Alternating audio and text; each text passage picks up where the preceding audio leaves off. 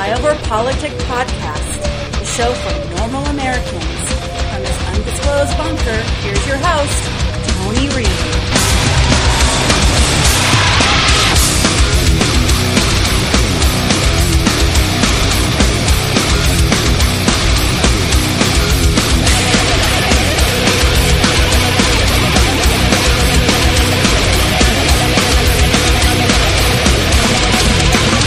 How long are you willing to wait?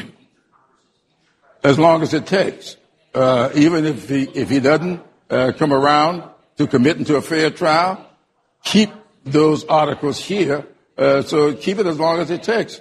If you know and he's told you what he's going to do, it's almost like let's give him a fair trial and hang him. I mean, it's the verse of that.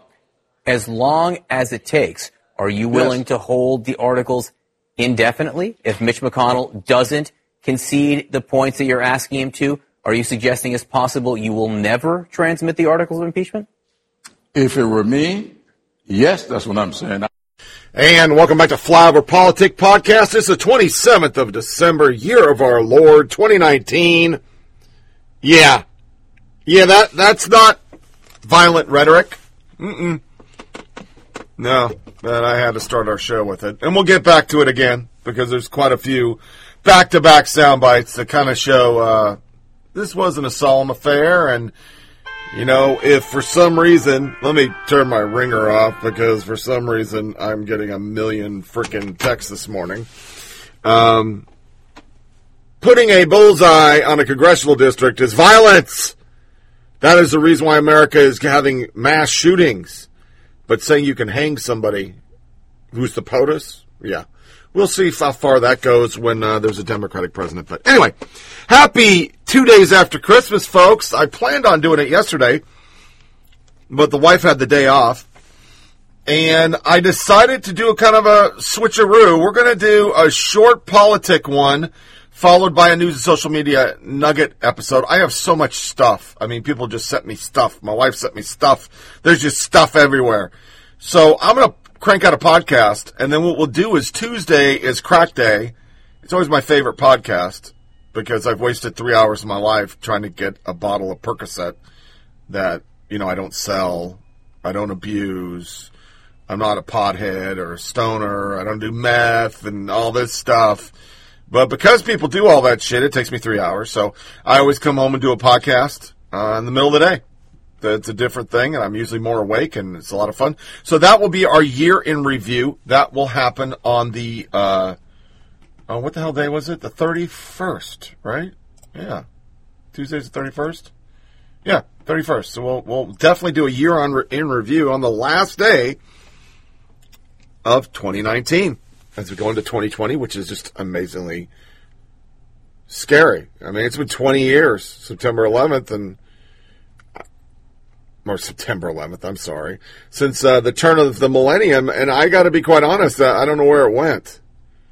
You know, 5 of it was in the Army, and 15 was out come September. So, anyway, to Christmas, I hope you had a great Christmas. We had a good one here. Mama did the garlic pasta. It's a new dish she's been doing. No meat or anything in it. It's just garlicky on some angel hair with some Parmigiana and some olive oil. I just love it. Her world-famous lasagna and a nice side salad. We ate at noon, and that's the only time I ate all day because it was just so good.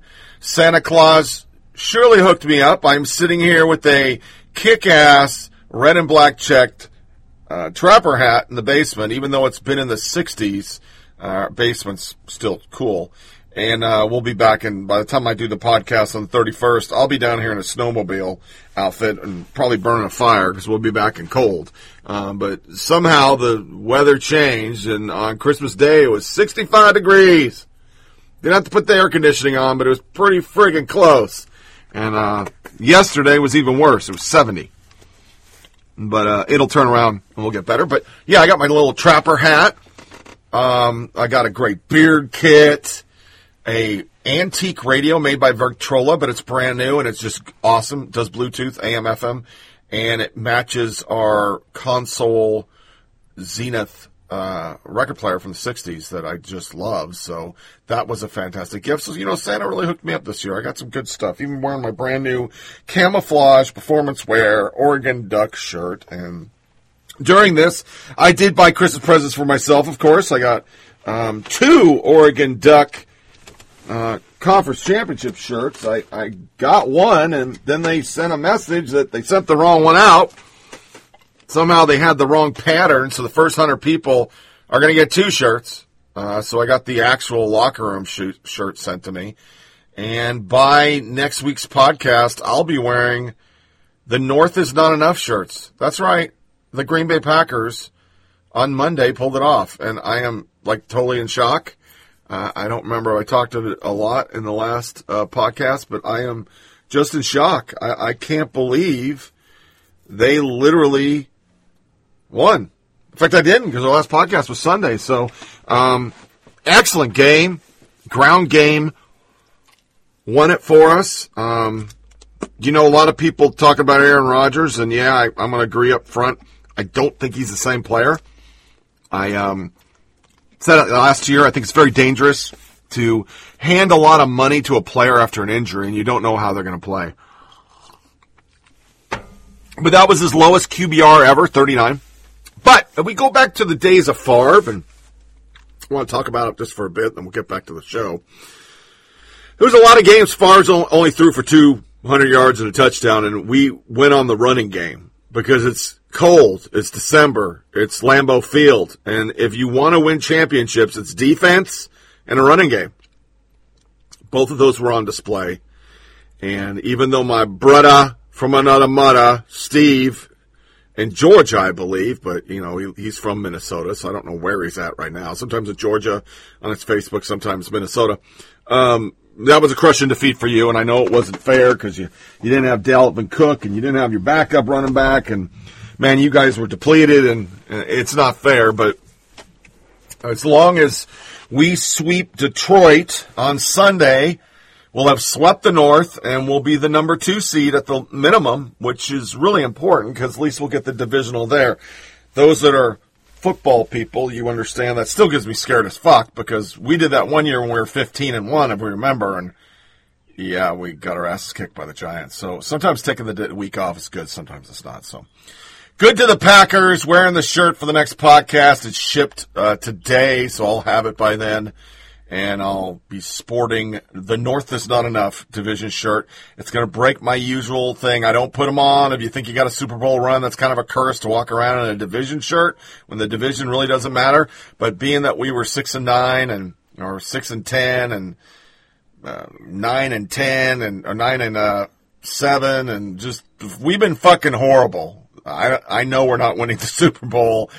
I'm going to wear my shirt. So let's get into the show. So this was a question from a CNN person. Played it on the intro. I'm going to play it again. But I'm going to pair it with a beautiful wine and cheese plate for you. Kleinburn saying we need to hang the President of the United States. There's been no outrage, no apologies, no nothing. And Pelosi saying that everybody has a little pep in their step post-impeachment. But it was a solemn event. This was a prayerful, constitutional, solemn event. How long are you willing to wait? As long as it takes. Even if he doesn't come around to commit into a fair trial, keep those articles here. So keep it as long as it takes. If you know, and he's told you what he's going to do, it's almost like let's give him a fair trial and hang him. I mean, it's the verse of that. As long as it takes, are you willing to hold the articles indefinitely? If Mitch McConnell doesn't concede the points that you're asking him to, are you suggesting it's possible you will never transmit the articles of impeachment? If it were me, yes, that's what I'm saying. We've been hearing from people all over the country since last night and this morning.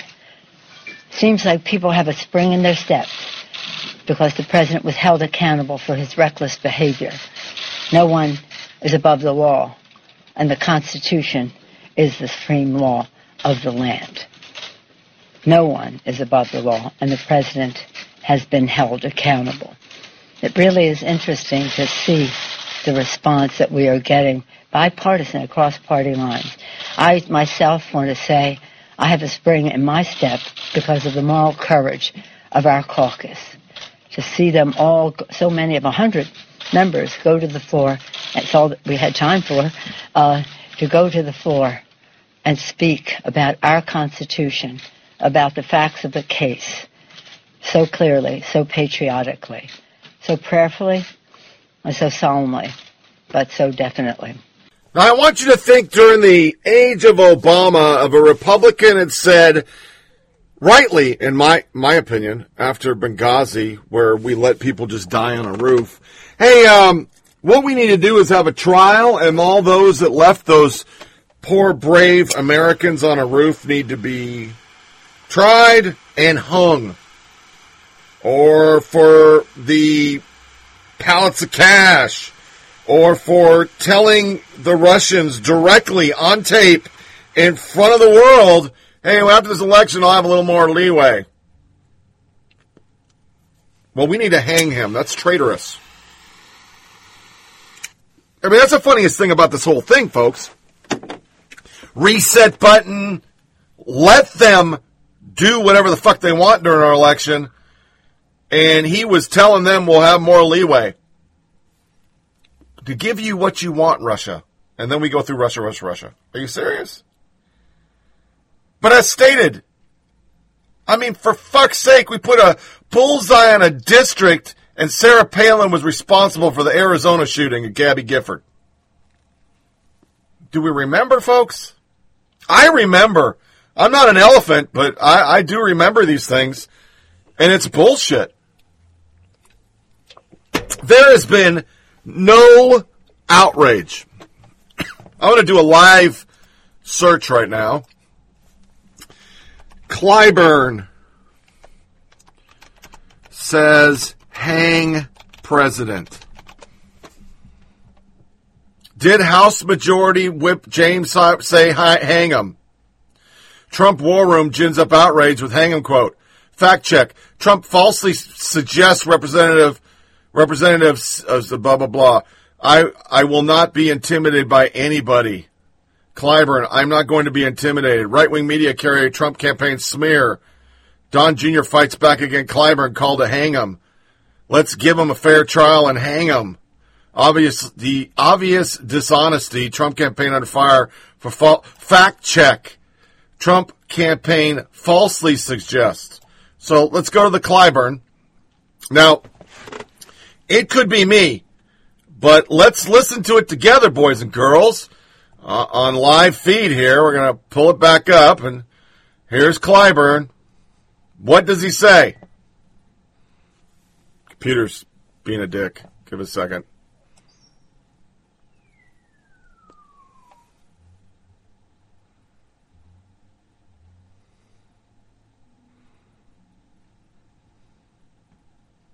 How long are you willing to wait? As long as it takes. Even if he doesn't come around to commit into a fair trial, keep those articles here. So keep it as long as it takes. If you know, and he's told you what he's going to do, it's almost like let's give him a fair trial and hang him. I mean, it's the verse of that. As long as it takes. Are you? Did you hear that? And hang him. Even if you twist yourself in a pretzel like Snopes does and the rest of the media, would a Republican get the benefit of the doubt? Well, that's not what he meant. Well, that's not what he's saying.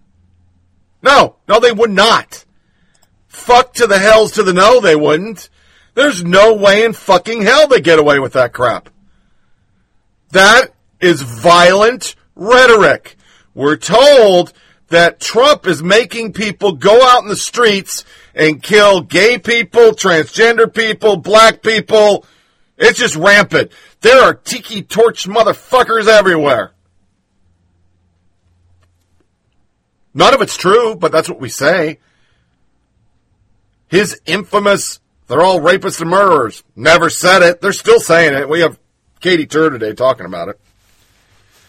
But the resistance, it is still, once again, they can say whatever they want. They can say, fuck Trump. I mean, the whole violent left soundbite I do on the show is them screaming at a fucking hotel. They can be angry. They can be violent. They can beat people in fucking red hats. There's nothing wrong with that. But you or I say, fuck that motherfucker. Oh, you racist, sexist piece of shit. And then, this is my favorite. There was a lot of this on the internet. Impeachment vote celebration dance was pathetic and had nothing to do on the impeachment celebration for Elizabeth C. McLaughlin, CEO of GAIA, Project for Women Leadership and Proud Resistance Feminists. My daughter just ran downstairs. Here we go. Another one of those my kids did something. Honey, while you were in the bath, Donald Trump was impeached. She cheered like a banshee. Now the trial. It's been a long path since she was scared to be on my shoulders during the Women's March because Donald Trump might grab me. Converting her terror to power and my son's tear on the election night at 3-year-old to years of talk about masculinity and integrity and maintaining sensitivity and defending others has been among the most important work I'll ever do. Gah, ugly tears. Snopes didn't fact check this, but I call bullshit on 17 levels. And more importantly, this goes back to what I keep saying. If it is true, which we all know it's not, why do your kids know this shit at 3? I mean, I had political opinions, though I was a soldier. And I got to admit, I didn't push those opinions at 3 at my kids. Rosie, still as sweet on day 2. Impotence. A picture of him with a red hat, Photoshop. WAPO. The Hill requested comment from Washington Post as here's what they got. This is the infamous Mary impeach mass. A Washington Post spokesman told The Hill that Blade was off the clock and wasn't celebrating impeachment. The reporter who sent out this ill-considered tweet was celebrating being off the clock after a long day covering the impeachment. The spokesman said she wasn't celebrating impeachment. Then why did you say Mary impeach mass? Why? Why would you say that if you're not celebrating it? Why would you hashtag it? I mean, I'm just asking for a friend. Katie Turner has spoken. This is a journalist, supposedly. She covered the president for NBC News. It was weird sitting down with Donald Trump, a candidate nearly everyone called a joke back in 2015. It was unreal seeing him overcome scandal after scandal to get elected in 2016. It is depressing but not surprising watching him get impeached for abusing power. This is the first time, if you don't count 2018, Donald Trump has suffered political consequences for his action. He faced none during the campaign, not for the Muslim ban. Obama did it. Sorry about that, chick. Not for the Access Hollywood tape. Not for 12-plus women who accused him of sexual harassment or abuse. None of them found to be true. Not for calling Mexican crossing the border rapist. Didn't say it. Not for calling on Russian interference in 2016 election. He said, could you give me the 30,000 emails? That's what he said. Obama let it happen, but let's not have facts. Not for calling for his political opponent to be locked up. Oh, they're saying lock him up. You're good with that, Katie Tur. Not for protecting his campaign manager after he assaulted a reporter for denigrating a Gold Star family. Not for encouraging his supporters to punch protesters at rallies. What? He said that like twice because his supporters were getting beaten at that time and egged. You aired it, but you said it was his fault. Not for blatantly hawking his properties while campaigning, not for accusing his opponent's father of helping kill JFK, not for insulting the candidate's wife, not for anything. And he hasn't faced any political consequences. He's been in office, not for the Russia investigation, because there was nothing there. Not for separating families and traumatizing children. Obama did it too. Not for revealing classified intelligence to Russians in the Oval Office. Not for profiting off the presidency. Not for filling his cabinet with people who abuse taxpayer money. Not for undermining American intel. Not for lying about dumb things like crowd size or big things like Obama wiretapping him. That's actually true, you bitch! You fucking bitch! I know the moment Keith Olbermann put his penis in you, you lost your mind. They did wiretap him. He was actually true. Not for anything until now. Now for asking a foreign power to investigate 2020 political rival and debunking 2016 conspiracy theory, both of which could help him in 2020, and for refusing to cooperate whatsoever with congressional oversight, Donald Trump faces consequences. He's now only the third president in American history to be impeached. No matter what happens next, even if the Senate acquits him, even if he's reelected, he will forever have the asterisk next to his name. Boom! There's the punchline. That's the money shot. That's why they did it. It has nothing to do with anything. They know it's bullshit. There's congressional scholar after this is the weakest impeachment ever. It's based on nothing. They wanted the asterisk. And you know that by the sound bites. Todd, a Cold War is going to start. Yeah, because your side, dickface. Snuffburger being a hypocrite. CNN hoping for more charges. Joy Reid. This is rich, man. Impeachment in the media is through Republican eyes. Hey! What the fuck kind of goddamn crackosaurus are you smoking? This is the end of a decade that has been just hyper-partisan, hyper-toxic, the toxic politics, the mix of social media, so you could make an argument that it was almost inevitable that our politics were going to end with this kind of showdown over impeachment. So in that sense, it sadly feels like almost a predictable next step in this escalation of a partisan war that now feels like it's obviously gotten too overheated, to the point where at times it feels as if culturally we're in a cold civil war. Let's bring in White House Press Secretary Stephanie Grisham now. Stephanie, thank you for joining us this morning. We just heard President Trump overnight call this an eternal mark of shame for Democrats. But how concerned is he behind closed doors that impeachment will be an indelible mark on his record? Thank you for having me. The president has said many times that this isn't something he necessarily wants on his resume, but it's been very clear from the start that this has been a very partisan impeachment, and history's just not going to look kindly on the Democrats led by Nancy Pelosi and Schumer and Nadler. Did anything change this week? Well, I'll tell you what I hope changes. And that I think is more important, because we've seen the Republicans stuck where they are.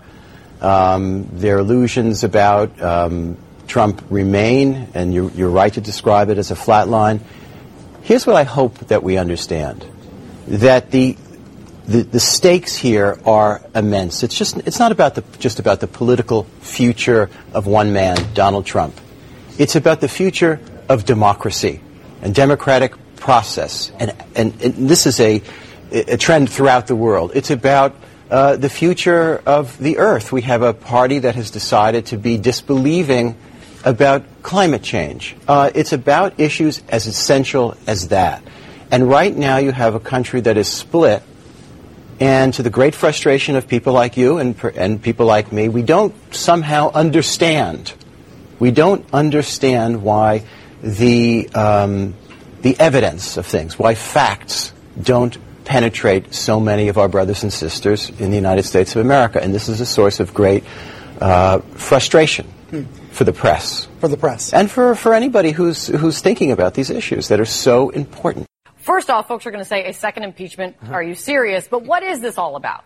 It's really about precedent, right? For Congress, this is all about being able to get information that they believe they are entitled to. And in fact, some federal judges, and this is why this is now in the appeals process, have sided with Congress, saying that the president is not immune from the scrutiny that members of Congress have put him now, that he's under now because of the investigations in Congress. So there are two things going on here. The first thing is that the Judiciary Committee, which has been looking into the entire Russia investigation, also the obstruction of justice, the extension of the Mueller investigation, they still want the Don McGahn testimony. They still want Don McGahn to come in and testify.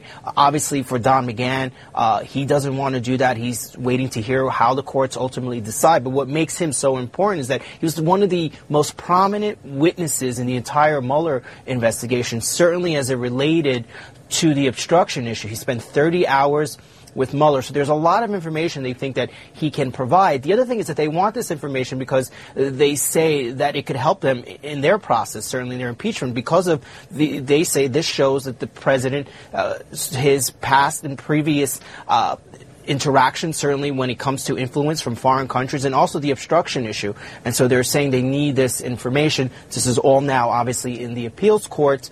We'll see. They do say, Kate, as you point out, that, listen, if there's information that they can get regarding McGahn that they can use that could potentially lead to more articles of impeachment, they would do that politically. I don't know if that's going to happen, but certainly the lawyers for Congress are suggesting that that could possibly happen. As noted in a Daily Kos piece written by one of our next guests, many in the press are telling the story of Trump's impeachment through the eyes of the GOP. Every news cycle in D.C. starts with a simple premise. What are Republicans angry about? Like 30 years, every day, that's what it starts. And so if they're angry about impeachment, then that's a big deal. Then they're on the offensive. Democrats are always on their heels. Republicans the press worships Republican hardball, and they always see Dems as being outmaneuvered. The demographics of the media, that the relatability of Republicans, that they seem more relatable, or they seem like middle America, and so the media gravitates toward the Republican base. First of all, it's dangerous to even present this through the lens of politics, right? This is not Republicans versus Democrats. This is truth versus lies. This is patriotism versus traitors. This obsession with how did Trump, interviewing people at Trump rallies to ask how they thought about impeachment. This obsession, and it goes back to the day after he was inaugurated, this obsession with interviewing white Midwestern Trump voters and asking them what they think about Trump, it is a racist message, because the message is white Republicans are who matter in this country. That's why we have this sort of attitude amongst many media people that this is bad, this is disruptive, because it breaks up the order. They don't believe in change. They don't believe in challenging the status quo of government. And that is what impeachment boils down to. I can play hours more. They're doing victory laps. Even fucking Hillary took a victory lap. The lady who can't get elected president because she's a shitty fucking candidate. Fuck them and the horses they ran in on. So, let's get on into some military corner to start off our news, social media nugget podcast.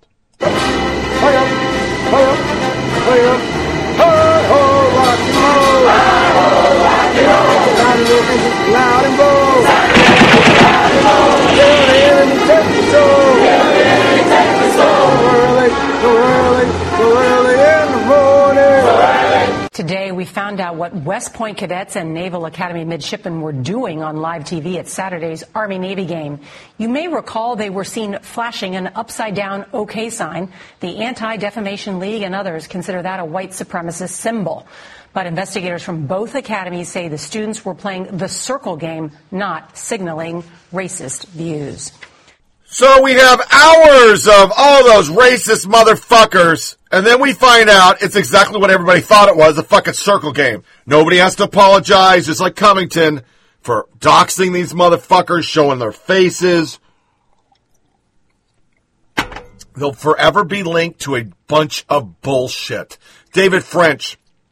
This is painfully obvious from the beginning. What was more likely? Cadets were up to speed on Twitter microcultures and were destroying their career lives on national TV? Or two, they were playing a common silly game. Julio Rosas is my favorite. Now the report concludes the non-hysterical people knew all along. Here's a thread of people, media, places smearing the cadets by jumping to conclusions. Jerry and Vetti did it. Zach Bernstein. Let me get my glasses on. Sorry, I got like font like a -7 on this frickin' shit. To people saying that's not white power symbol. It is. Donald will give them medals. Trump's America, Army-Navy game. Jerry Avanem. Bunch of cadets throwing up white power. USA Today, students appear to make the white power. But racism is dying out with this generation, right? No, it's just passed down. Some of these tweets got thousands of retweets and likes of accusing our future military leaders of being white supremacists. It's shameful. Here's viral video shows cadets flashing a news source. Koki Mary impeachment. Oh my fucking God, will this end? Be at the point I'm sad. He literally moved his white power gesture to get in frame. David Coy Johnson to the superintendents. Are you going to discipline these cadets and midshipmen and flash white power? Video shows them time the racist hand signals so they appear on the Jumbotron. Sign on TV. He brought more people on. Tom Nichols, piece of shit. Cadets are stupid and don't know that okay is how racists troll people who don't know it's not racist. Stupid and think it is racist. Stupid and actual 3%ers. Stupid and playing a kid's game on national TV. Common to all of this. Roger Wolf throwing white power signs at African-American cadets standing right in front of them and laughing about it. Is this behavior becoming a future officers of the military? Blatant racism. Amy Siskind. I'm old enough to remember when those of us who called this out as white power symbol were castigated by the media. Some of you need to make public apologies for gaslighting us. Yeah. John Pavlis, Tom Watson, the OK symbols seem everywhere, from emojis to yoga, but there was one simple gesture, blah, blah. Hamad Abbott, 3 separate cadets making the white power symbol on television. Wonder what the culture's like for the cadet in the front. There's no excuses. Ahmad Abadan. Again, racist people are mad about my tweet because I called out racism that was displayed on national TV. Stop making excuses. Let's make them go viral. This happened on national TV. These two felt like it was okay. Last one for now, but this one is insane. New York Magazine included the Army-Navy game incident with actual hate crimes that occurred this year, including El Paso and Gilroy shootings. Completely irresponsible. At the end, in November, as white supremacist group filmed a video outside Mississippi's Emmett Till Memorial, nor this month as students flashed possible white power signs at the Army-Navy football game. So a whole story on what they perceive as hate crimes. And those cadets are part of it. Wow. No, the left never has to eat it. They never have to apologize. If this was the right, CNN would have every Republican on. Are you guys going to apologize for doxing those cadets?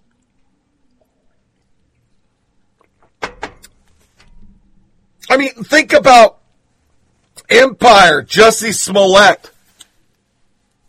No consequences for faking a hate crime.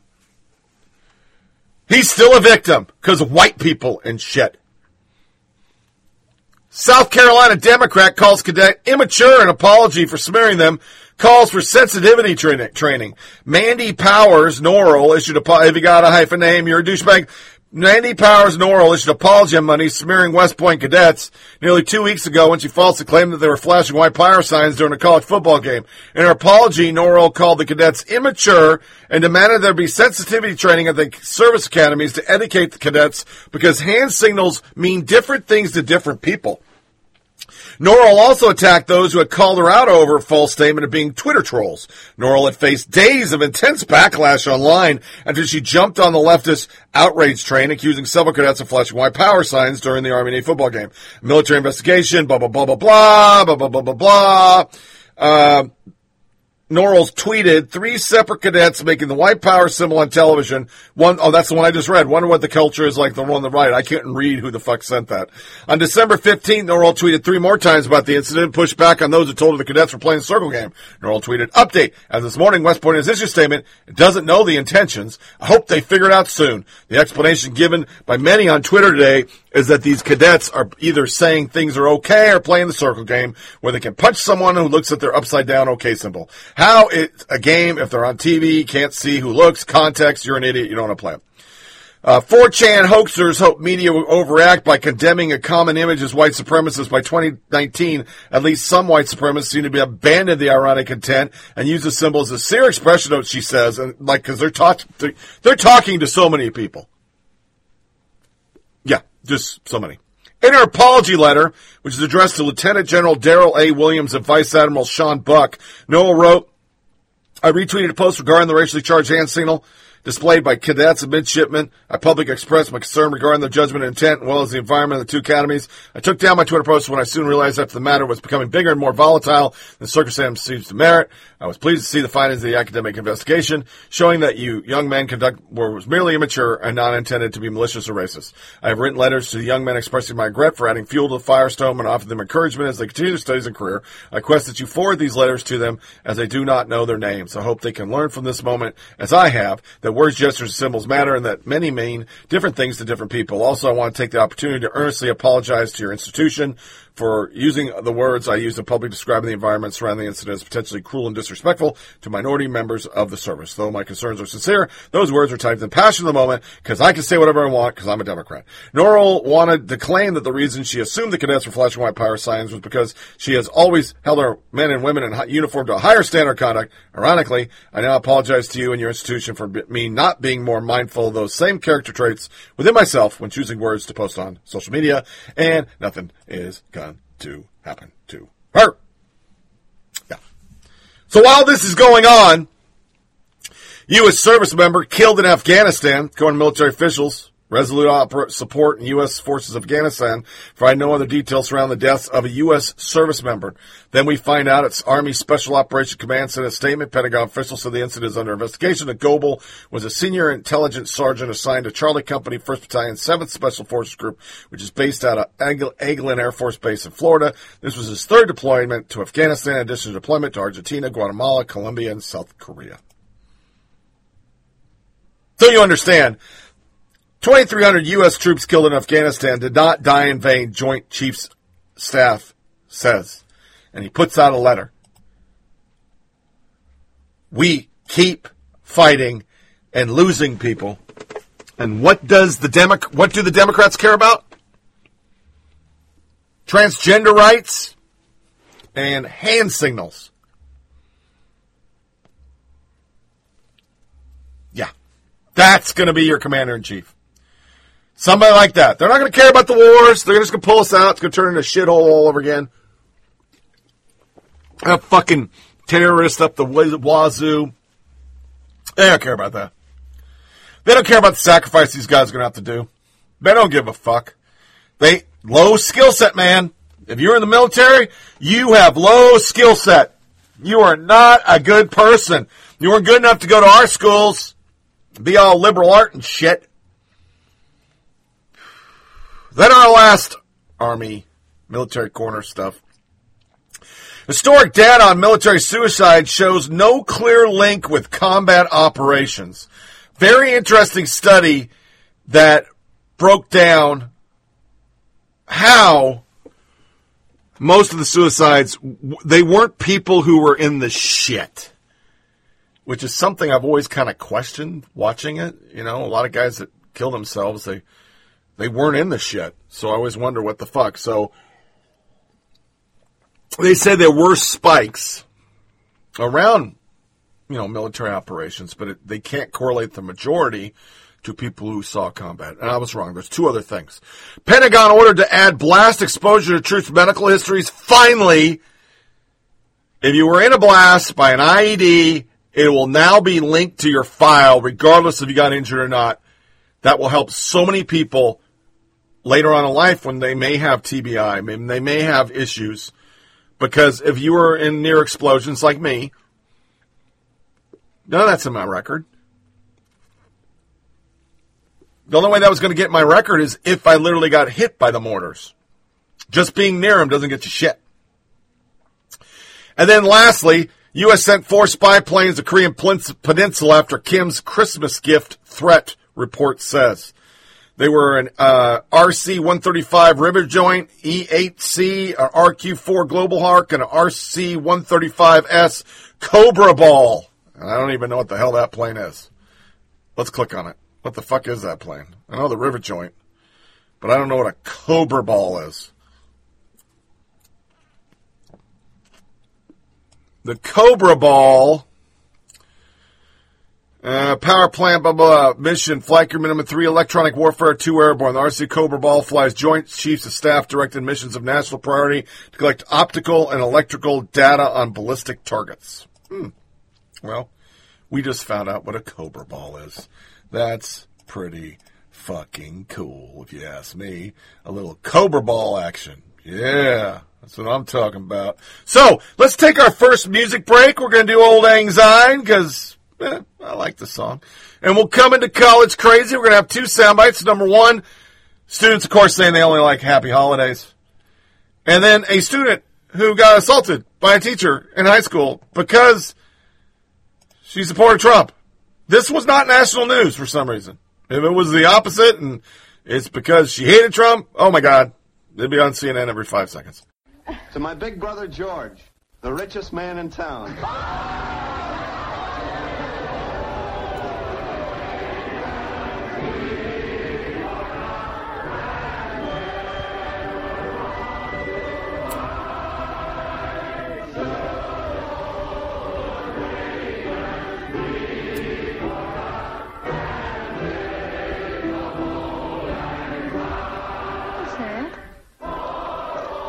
That's a Christmas present from a very dear friend of mine. Look, Daddy, teacher says every time a bell rings, an angel gets his wings. That's right. That's right. Attaboy, Clarence.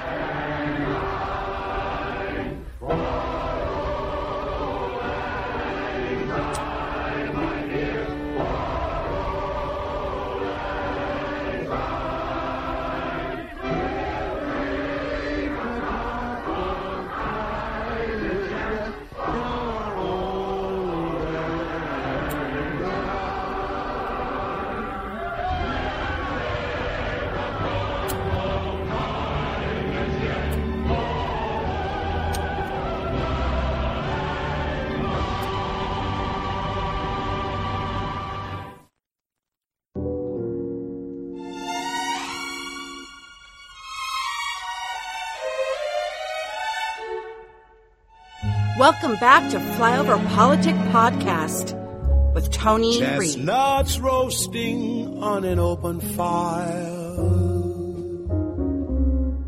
Jack Frost nipping at your nose. Yuletide carols. Were you trying to get crazy with this, eh? Don't you know I'm loco? Now it's time for news and social media nuggets. The crazy stuff that makes your host lose his mind.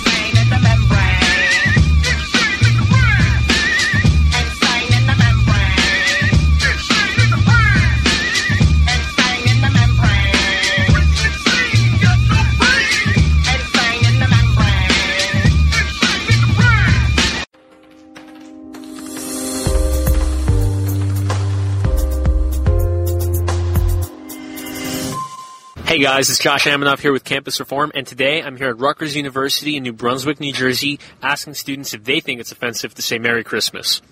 Do you think it's offensive to say Merry Christmas?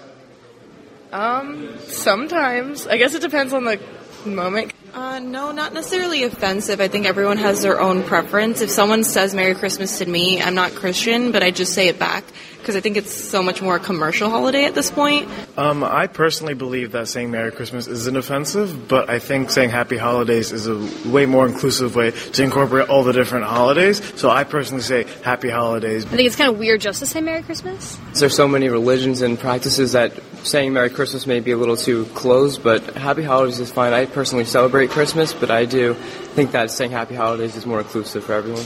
Do you think it's offensive to say Merry Christmas?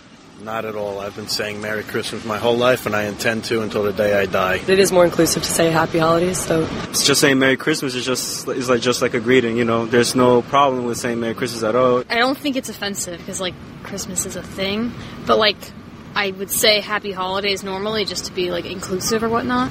No, I'm not a fan at all. I'm an atheist too, and that doesn't offend me whatsoever. Most people in this country are Christian, therefore, why would it be bad to say Merry Christmas? Because most people are Christian, therefore, it's pretty safe to assume most people celebrate it. People are allowed to practice religious freedom. If a professor, let's say, or a student in class were to say Merry Christmas to you or to someone else, do you think that should be allowed? Do you think that's wrong? Shouldn't be my opinion because I am part of the majority, so it's not really offensive when someone says Merry Christmas to me because I celebrate Christmas, but if other people have those feelings, I'm sure they have reasons to feel that way. So maybe to them it is non-inclusive and it's rude. If I was a professor, personally, I would just say Happy Holidays, Merry Christmas. I would probably list all of them. I don't know, just to be inclusive. Yeah, I agree. If they want to say Merry Christmas, they can, or Happy Holidays. I think saying Happy Holidays in general is just easier to, less scrutiny and just more general. I think it's better. Do you think teachers should be required to maybe say Happy Holidays instead? I think they should say both. I think if they personally celebrate Christmas, they can say, Merry Christmas, like this is how I'm celebrating, and then also just add Happy Holidays to make sure all the students feel included. It may be more inclusive and more thoughtful to say Happy Holidays instead. For sure you want to be inclusive, but I also don't think, saying Merry Christmas, you probably shouldn't immediately get offended, but also, I definitely agree that it's better to be inclusive than to be not inclusive. I don't think it hurts to include everyone. I don't think it's a bad thing. Inclusiveness is never wrong. So how would you feel if schools were open on Christmas? Would you be okay with going to school?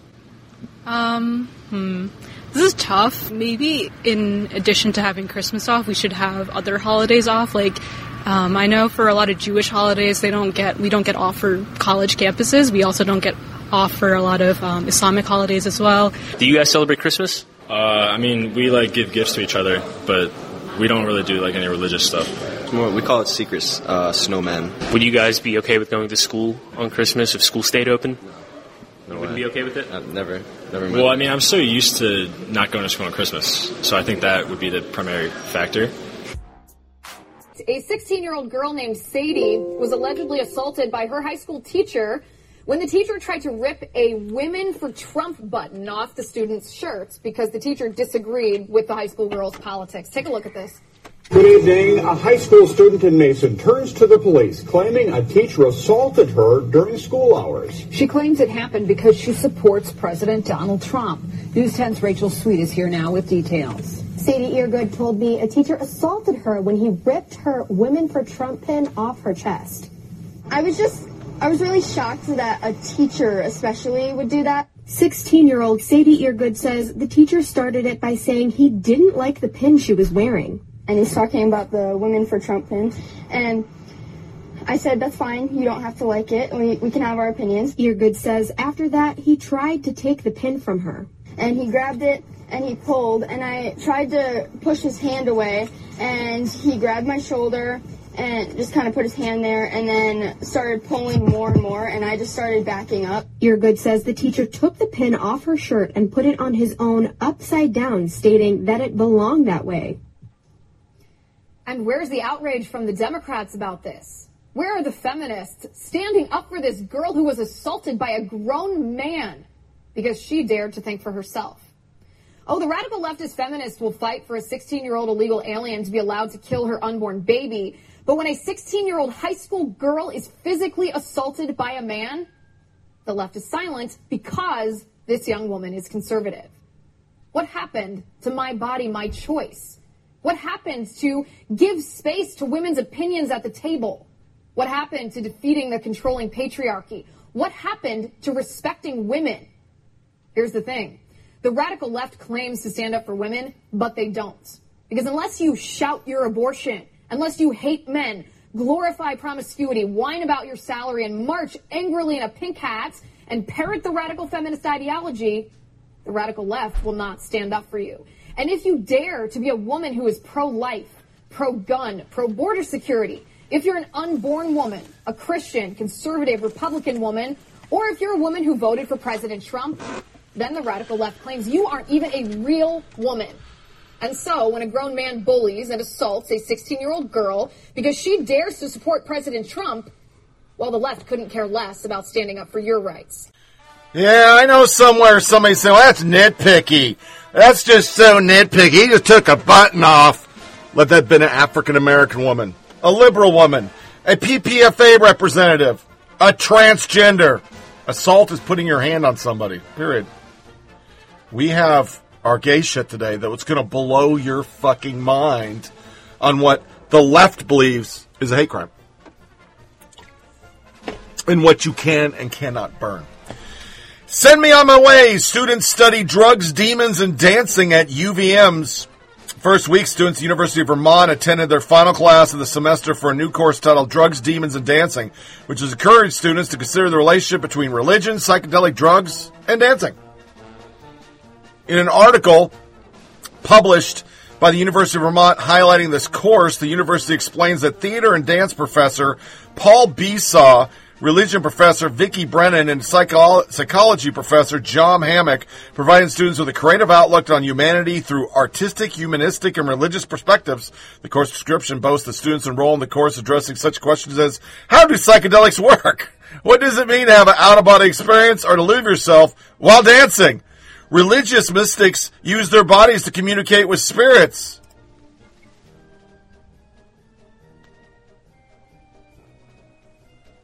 I don't even know what to fucking say. And that's our only college story. I know, I'm robbing you today. It kind of sucks, but all my stories are the best ofs, and it'll be on the next podcast. Which brings us to gay shit. Back-to-back soundbite. The L word, lesbian minister, claims she has sexually open relationship with Jesus. Yeah, I just read that. And the aforementioned, hard to believe it fucking happened. I'm going to put them back to back because I'm not going to talk about the L word. I just want to play it. Man convicted of burning LGBTQ flag. Yeah. Yeah. America. Hey, bow,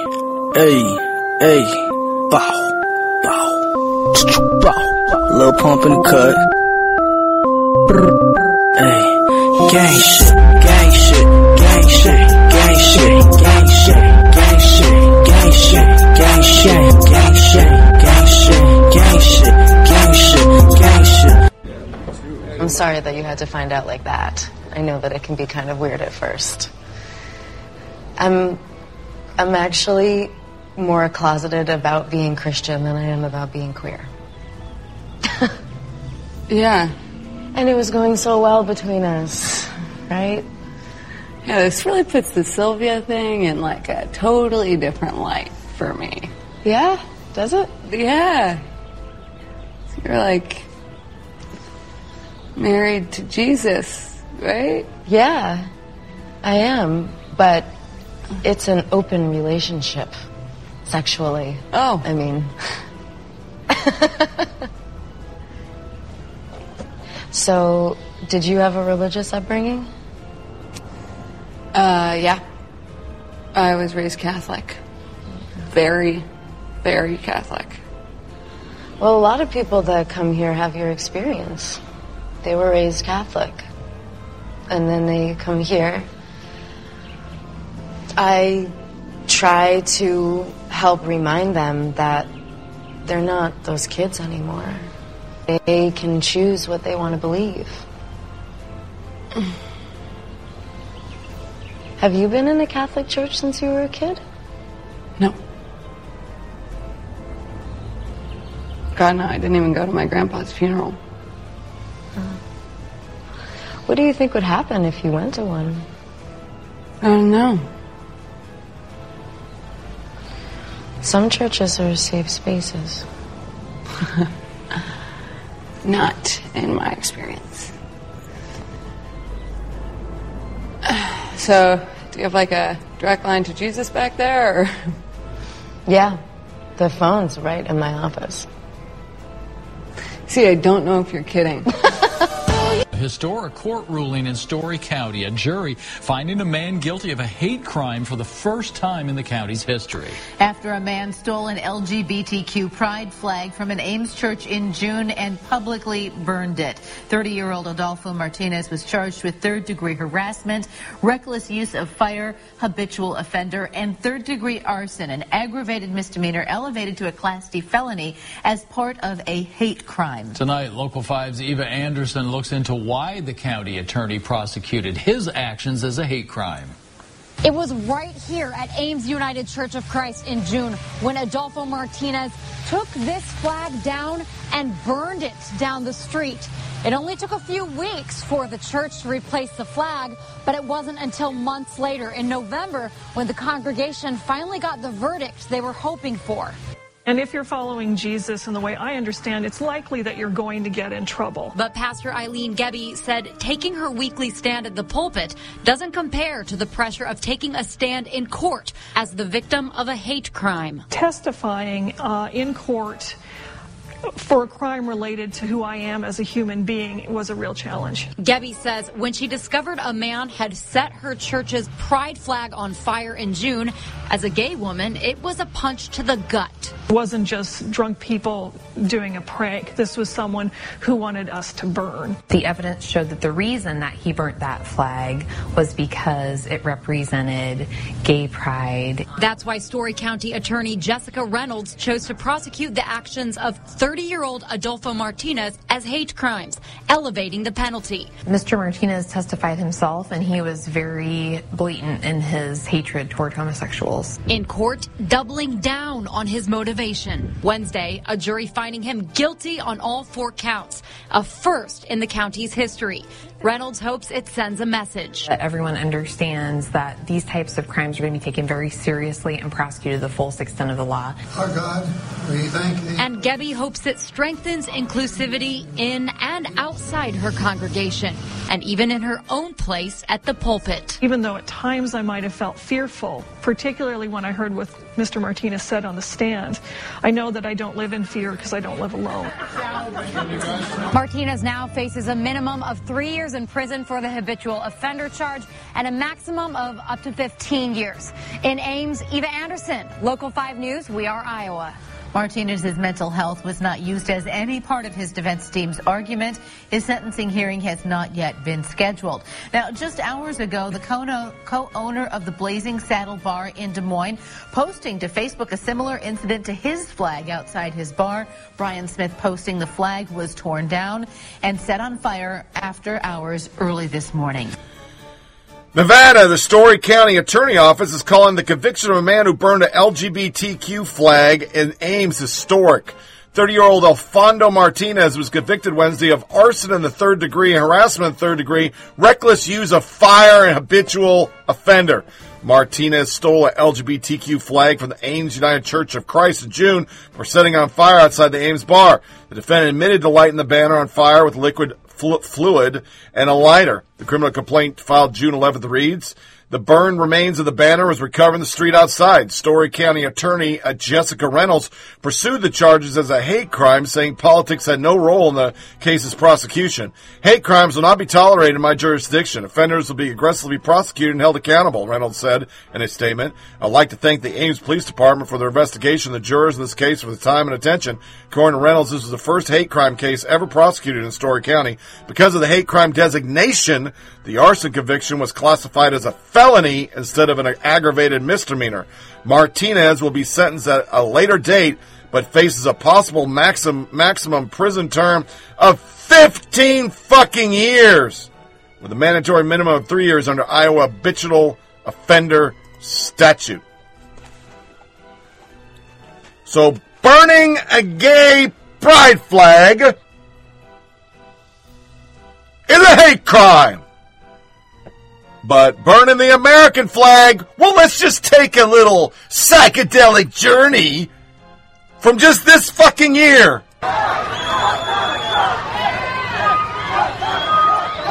So my next guest thinks that it's disturbing to see the U.S. flag desecrated, but he disagrees with the president-elect's suggestion. Joining me now, Jonathan Turley, professor at the George Washington University Law School. Professor, good to see you. I mean, none of us likes to see the flag burn. I mean, apparently some people do, but I think most reasonable people don't like to see that. But yet banning it says something else about us that would be far more disturbing. Well, it's a curious notion, isn't it? The flag represents our collective rights, and you hardly honor it by abridging those rights, which is what is being suggested. The First Amendment has never been amended. It has never been reduced. It has served us so well since the founding of this republic. And the suggestion that we should now amend the First Amendment because of what on average is about 5 to 7 flag burnings a year, I think is rather reckless. I mean, the question is, do you want the government in the business of criminalizing speech? Those people that want to allow Congress to do it have got to think about the implications of that. You know, many of the Trump supporters were very concerned about a Clinton administration. You shouldn't repeat the mistakes of the Democrats. You shouldn't, because you have power, just hand more power to this government like this is the last president you're ever going to see. Didn't we just get through an election where Donald Trump was placed in office in part because he said we need to toughen up as a society, we've become too politically correct, you should be allowed to offend, that's part of being an American.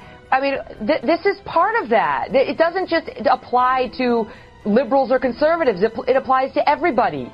Right, and you know, you saw the First Amendment in your clips. Hundreds of people came out with flags explaining to these students what they really mean. What that veteran said was very moving when he said they have a right to pull down the flag, and I have a right to tell them why that's wrong and why that hurts. That's free speech. That's much more powerful than dragging people away and arresting them for burning a flag.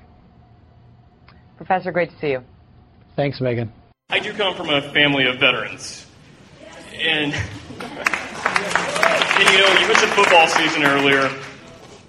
I kind of wanted to know how you personally felt about how disrespectful it is.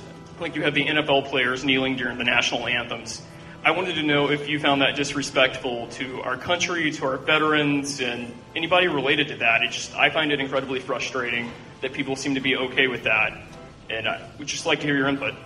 Thank you. Thanks for a great question. Again, on a really tough issue that if we don't talk about is not going to get better. And the question is, how do you feel about NFL players who take a knee during the national anthem? And is it disrespectful to this country, to the flag, to service members who are right there tonight, where it is tonight in Afghanistan, and those former service members, retirees, and veterans who are here with us today? Thank you each for your service. My short answer is no. I don't think it's disrespectful. Here's my longer answer, but I'm going to try to make sure that I get this right, because I think it's a really important question. And reasonable people can disagree on this issue. Let's begin there. And it makes them no less American to come down on a different conclusion on this issue, right? You can feel as a young man does, you can feel as I do, you're every bit as American, all the same. But I'm reminded, somebody mentioned reading the Taylor Branch book. You did. Parting the Waters and the King Years. And when you read that book and find out what Dr. King and this nonviolent, peaceful movement to secure better, because they didn't get full, civil rights for their fellow Americans, the challenges that they faced, those who died in Philadelphia, Mississippi, for the crime of trying to be a man, trying to be a woman in this country. The young girls who died in the church bombing. Those who were beaten within an inch of their life crossing the Edmund Pettus Bridge in Selma, Alabama with John Lewis. Those who were punched in the face, spat upon, dragged out by their collar at the Woolworth lunch counter for sitting with white people at the same lunch counter in the same country where their fathers may have bled the same blood on the battlefields of Omaha Beach or Okinawa or anywhere that anyone ever served this country. The freedoms that we have were purchased not just by those in uniform, and they definitely were, but also by those who took their lives into their hands riding those Greyhound buses, the Freedom Riders in the Deep South in the 1960s, who knew full well that they would be arrested, and they were, serving time in the Mississippi State Penitentiary. Rosa Parks getting from the back of the bus to the front of the bus. Peaceful, nonviolent protests, including taking a knee at a football game to point out that black men, unarmed, black teenagers, unarmed, and black children, unarmed, are being killed at a frightening level right now, including by members of law enforcement, without accountability and without justice. And this problem, as grave as it is not going to fix itself. And they're frustrated, frankly, with people like me and those in positions of public trust and power who have been unable to resolve this or bring justice for what has been done and to stop it from continuing to happen in this country. And so nonviolently, peacefully, While the eyes of this country are watching these games, they take a knee to bring our attention and our focus to this problem to ensure that we fix it. That is why they are doing it, and I can think of nothing more American than to peacefully stand up or take a knee for your rights anytime, anywhere, any place. So thank you very much for asking the question. I appreciate it. Well, it used to be easy to remember the things in America that were racist. They were obvious things: burning crosses, wearing white robes, swastikas. You get the point. Now, almost every day, something new is being declared racist by whoever decides what's racist. Betsy Ross is now racist. The national anthem is racist. And now, as of this week, one of America's first flags, the Gadsden flag, the one that reads, "Don't tread on me." It's been a pro-liberty symbol for almost 250 years. But when actor Chris Pratt wore a shirt with the flag, Yahoo, which is a sort of news organization, ran an article suggesting the shirt choice reflected, quote, white supremacy. Dean Cain is an actor and the star of the recent film Gosnell. We just spoke to him about this. Here's what he said. What is going on here? Always a pleasure. Always a pleasure, Tucker. I am stunned. I don't know. I mean, it's shocking to me. I'm wearing a shirt right now. Oh, my gosh. It says coffee or die. But it's the join or die back in the old days, the Benjamin Franklin political cartoon from back in the day. There's nothing in the world racist about the Gadsden flag. Nothing at all. I mean, that flag symbolizes liberty and independence. And I think part of the reason they go after Chris Pratt for that is because Chris Pratt is a big supporter of our military. He's played Navy SEALs and things of that nature. He was there for the Murph Challenge. I've seen him do a lot of things for our troops. They like him. They respect him. And a lot of our troops like that flag as well. So it's nothing but independence and freedom, and I can't see a thing about it that's racist or white supremacy or anything of that nature. Maybe it's because they think he's conservative and they want to attack him. So I'm sure, that's true. But I sense a pattern here. So our earliest flags, our national anthem, our statues, our history itself, what they're really arguing is that America as a country is illegitimate. Yeah, unfortunately, that is what they are arguing. And listen, we did not have a perfect beginning. No country has. Right. We are, in order to, we're striving for a more perfect union, meaning that we were never perfect to begin with. We'll never be perfect. We'll continually try and make it better and better. But just because of those things happened in the past, we are forged from that history. Those things shouldn't be taken down. They shouldn't be poo-pooed, and people can't co-opt them if you don't let them. This flag, it's a big part of our heritage. So many of my friends love the Gadsden flag, and that "Don't Tread on Me" symbol of the rattlesnake, who is eternally vigilant and won't attack you unless provoked, was a big symbol for the United States, and it still is. And for good reason. That's exactly right. But it's easy for you and me to say that. I mean, I give my opinions for a living. You're completely out of the closet. People know what your views are. You've taken your lumps already. But for people like Chris Pratt, who are not explicitly political, this is dangerous, isn't it, to be called names? It very well could be. And fortunately for me, I'm old enough to feel like, you know what? It doesn't matter to me. I'll voice my opinion. Right.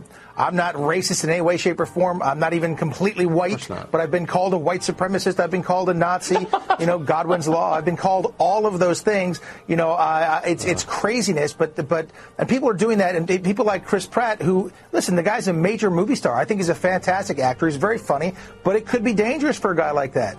Absolutely. And that's not okay. It's not okay at all. Dean Cain, a brave man. Great to see you, as always. Thank you for coming on tonight. Tucker, happy to. Thank you, sir. When the iconic brand revealed the shoe late last month, critics spoke out. One writing, "Nike, you should be ashamed of this shoe." Another wrote, "Can't wait for the Confederate Air Max 90s." The so-called Betsy Ross flag, named after the 18th century woman mythologized for designing it, has been flown at some nationalist and American Nazi rallies. Some say it celebrates the time of slavery. But, Steph, look, this isn't the first time this Betsy Ross flag has been at the center of controversy, right? Yeah, there has been some limited controversy. There was a chapter of the Ku Klux Klan that was sending out flyers in upstate New York that used the flag. There also was an example at a high school in Michigan where some of the students showed up waving this flag, and then the superintendent apologizing to families later, saying that this flag had become a symbol of hate. But I think this example being the most widespread controversy we've seen to date.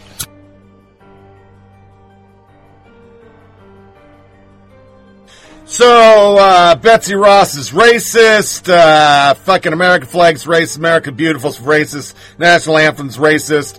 You can burn flags all the time, that's fucking free speech, free speech, free speech, free speech, free speech. But gay flag? Oh, fucking to the hells to the nizzo! Yeah. Yeah, that's just fucking... And once again, how are they victims? There's such victimology going on about these poor trans people, and they're getting murdered by their spouses, but we're calling them hate crimes. And they're the most powerful lobby. The gay mafia is making Planned Parenthood look like 1,000 moms, basically.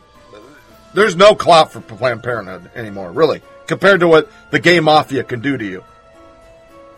They can ruin your life. They can wipe you out. I mean, there's some serious shit. So our next, oh God, this one is just cracking me up. Eagle-eyed Harry Potter fans have spent several years voicing their growing concern, but that their hero, J.K. Rowling, might be transphobe. Now, in response to a significant UK court case, Rowling has provided might be the ultimate upsetting confirmation of her perceived transphobic leanings. And many fans are taking the revelation as a betrayal of the values of tolerance, compassion, and equality that they learned from a fucking book, Harry Potter. Rowling is customarily outspoken about her politics, which can be generalized as ranging from moderately liberal to progressive, though over time she seems increasingly less so than her fans. On Thursday morning, many of them woke up to a tweet from Rowling, which might seem at first to be a typical example of Rowling broadly liberal feminism, which is basically Anthony Reid. Yeah, I share these views on the show. I guess I'm more of a feminist than progressives. This was her tweet. Dress however you please, call yourself whatever you like, sleep with any consenting adult who'll have you, live your best life in peace and security, but force women out of their jobs for stating that sex is real? I stand with Maya.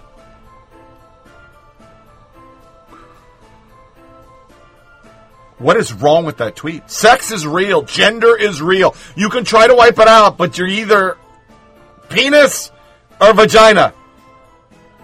We can get rid of male and female if they want. We'll just call, hey, penis, hey, vagina. That'll work. Fuck it.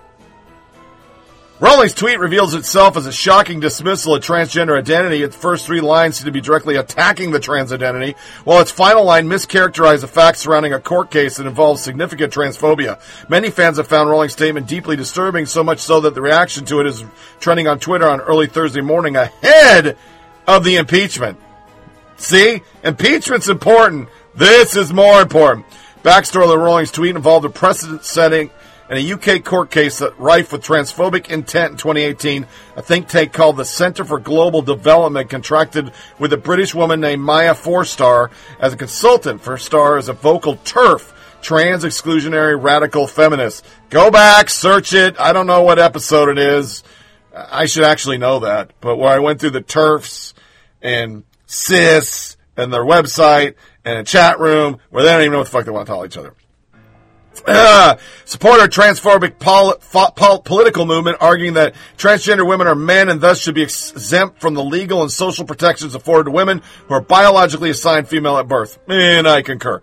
TERF activism has been on the rise for years, particularly in the UK, when trans misogyny has become deeply embedded in feminist movement. Trans misogyny. These fuckers just make shit up. That's a new one. Trans misogyny. But they're males. How am I misogynistic towards a male who's got a dick but's got fake titties? How is that misogynistic? I don't get it. Throughout September, 2018, and over the course of several different conversations in several different contexts, 4-Star tweeted and retweeted a number of critical and dehumanizing things about both trans people in general and one specific non-binary person in particular. The tweets made staff members at GCD, blah, blah, blah. She sued, and she broke the rules. The rules are you can't touch this fucking group. Clever holiday-related nickname. Here comes the craziness. J.K. Rowling and Joss Whedon are the same sort of late 90s, early 2000 woke with their views on race, sexuality, women's rights, etc. Might have been revolutionary back then, but woefully inadequate now. But they're too rich to, learn or care. Trans advocate. Cool. So Pride 2019, J.K. Rowling is falling a proud YouTube transphobe. Say they went back and they checked him. They checked him. Here's the story. I was going to put it later in the show. This is what these people do. So, when the Green Bay Packers won the North, Tony Reed retweeted their tweet and said something. All right? Alicia fucking Keys, the actual Alicia Keys, liked my tweet.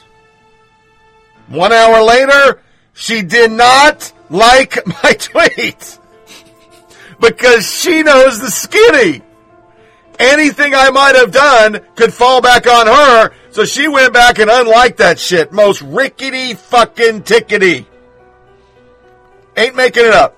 It was a good weekend for tweets because Svengoolie, anybody ever watch Svengoolie? It's on MeTV. I started watching it for the wife, but I love it. It's a campy show out of Chicago. It does really old shows or old horror movies, and we watch it. He liked one of my tweets because he was getting skull drugged because he said It's a Wonderful Life is a great story, and I said, yeah. In a bad time in my life where I was moving into the first home we bought when we shouldn't have, I was painting what we were going to make into a nursery, but the house was too fucking cold because it was the coldest winter on record, and when I bought the house because I was 18 or 19 years old and a dumbass, I never even thought about central heat because I just thought everybody had central heat. I was from the north, but they don't have that in Oklahoma. So we had a wall furnace and a bunch of floor heaters that we bought, and we froze our dicks off. That's what my wife said. I froze my dick off. I mean, she froze. I mean, literally, she says it. I froze my dick off. It was like a grunt. It was so cold, we had to sleep with the baby, else she was going to die. But I was in that room painting. We had a little black and white TV and a color TV that we had in our living room on like a TV stand. It was my first purchase when I went in the military. Little, 13-inch color. I thought I was hot shit, right? And in the barracks, I was. I mean, I was hot shit. I had a TV. Anyway, so the black and white TV, I got a garage sale. I'm watching It's a Wonderful Life for the first fucking time. It used to air when I was a kid, but I didn't watch that shit. That was adult shit. And that movie broke me down. I remember crying, just going, wow, okay, it's going to be all right because we were so poor. We were floating checks for pizza. So me and her would have something to eat the last 2 days because we didn't have any food. I'd be eating MRE pieces in the barracks. I mean, it was rough. It was just really rough, which everybody goes through when you're first starting. But he was getting killed for saying that, so he liked my tweet. And then there was Alicia Keys, but she backed it off because these people think that way. I don't go through Twitter and like people's tweets, then go and see if they accidentally may have clicked somebody that's this. I really don't fucking care. If that's what you're doing with your life, you seriously have some deficiencies. All right, and the story goes on. In fact, upon closer inspection, Rowling turned out to have followers at least a dozen TERFs. In fact, that's exactly what a representative said, telling queer media outlet Pink News in June. She follows on Twitter a wide range of people she finds interesting or thought-provoking. So for a lot of fans, none of their heroes' latent transphobic leanings really sunk in until far more blatant transphobic rhetoric on Thursday tweet. But reactions to the tweet were swift and bitter. Human rights campaign. Trans women are women. Trans men are men. Non-binary people are non-binary. CCJK Rowling. It's not Disney, it's Disney Prime Video. Harry Potter on the wrong side of history. Ella Dawson. My favorite part of J.K. Rowling definitely being a transphobe is that no one can convince me Dumbledore isn't non-binary. Seriously, though. Fuck J.K. Rowling. Trans women are women. The best part of Harry Potter fan community is that we read so much queer shit into J.K. Rowling's book, despite her being a disappointing failure of a human who is probably horrible. Remus and Sirius were 100% in love. Tonks was definitely all kinds of queer. Then the trans people. Lily is hot, not a footstool. I grew up as a trans child reading your books as an escape. I would often pick out names of characters to give to myself before I ever felt comfortable in who I was. This decision to support people who hate me and want to do me harm, it brings tears. Why? Jesse the Many. As a little trans fan of yours back in 97, I felt pretty sick reading this. Significantly, many fans tried to... I'm sorry, that just bled in together. Sick reading this. You're sick. Okay. Significantly, many fans tried to reconcile and contextualize J.K. Rowling that they thought they knew and who they were. Data. Every time you tweet defending racists, transphobes, and abusers, I swear my tattoo hurts. HP is everything to me, and you're slowly killing everything it represents. Kinda... Tross, spoilers, kinda. Now, this is the thing about this person. You're a big old trans person. They got all sorts of Christmas stuff, even a baby Jesus. You're conflicted, my friend. You're really conflicted. J.K. Rowling at J.K. Rowling, and they saw the star of the decade. She's an awesome person. At the end, she's a middle-aged mom. Travis McElroy, the internet's best friend. How much money do I need to kickstart to go back in time and have someone who is not a TERF write Harry Potter? Scholars doubt that this person, J.K. Rowling, ever existed. Some theorize that the books were actually written by Sir Francis Bacon. Others believe they were authored by Christopher Marlowe. However, most scholars agree that the books simply appeared one day as if by magic. This is for saying nothing. Nothing bad. Just, you can't push women out of jobs. You can't. Eric Hinton. Impressive that J.K. Rowling has managed to complete Insincere all the goodwill she accredited from creating the most successful youth fantasy series of all time in just under a decade. Anything is possible, folks, if you just keep tweeting. Non-idiots. I'm going to save you a click. Her tweet literally says sex exists. That's what everyone's freaking out over. That's it. It wasn't transphobic. That's it. That's the tweet. This piece on J.K. Rowling is absurd from top to bottom. The best part is when it says she is moderately liberal progressive, but increasingly less so to her fans. Rowling has sold 500 million books. Do we really think online woke activists represent readers' median ideology? No, probably not. Gerald Byer, her fans are heartbroken? All of them. Every single Harry Potter fan is heartbroken because apparently J.K. is a heartless bigot. Tell me again about the dogmatism of the right. That's it right there. Purity test on the right. That's an article I could have done for the show on politics. About how the right has purity tests. Motherfuck me, man. You gotta be kidding me. From climate, it is the religion. Climate. Trans shit that changes every 2.3 seconds. Gay shit that's every 55 seconds. And feminist shit. And abortion. They don't even give money to people who aren't pro-kill your baby until fucking retirement. Yeah, I extended it. By the time we're done in the afterlife. I mean, Jesus. His next tweet. This tweet and article should be matted and framed as a classic illustration of the fabled tolerance of the left. Wow. Vox.com is pulling out all the stops. 2 articles within 10 minutes. And they did. They had back-to-back articles. Yeah, the entire body work is now destroyed because of a tweet that gave a few looks, kooks the vapors. The author of that piece is loving the clicks and the ratio, which is attributed to Nazis. So when somebody went back, and I read you part of that story, I should have probably said Vox. Adja Romano. Vox is getting totally ratioed by Nazis over my JKR article. So despite them all, please click on it one more time. Is this what the left have degraded themselves to now? Calling anyone who disagrees with them a Nazi. Where the fuck have you been at, dude? That's been since the 80s. Every presidential candidate, every fucking conservative is either a racist or a Nazi. The only thing we've actually added to the repertoire of how the left can say and demean and do whatever they want, and the Chuck Todds of the world just go, well, that's politics, is Putin's bitch. I mean, that's what we added. He works for Russia. Even though you worked with Russia big time. Whatever. It's little wonder why more people are utterly confused when it comes to identifying with the politics. Utterly ridiculous. It's true. New York Times piles on J.K. Rowling for tweet noting basic biology versus transgender lobby.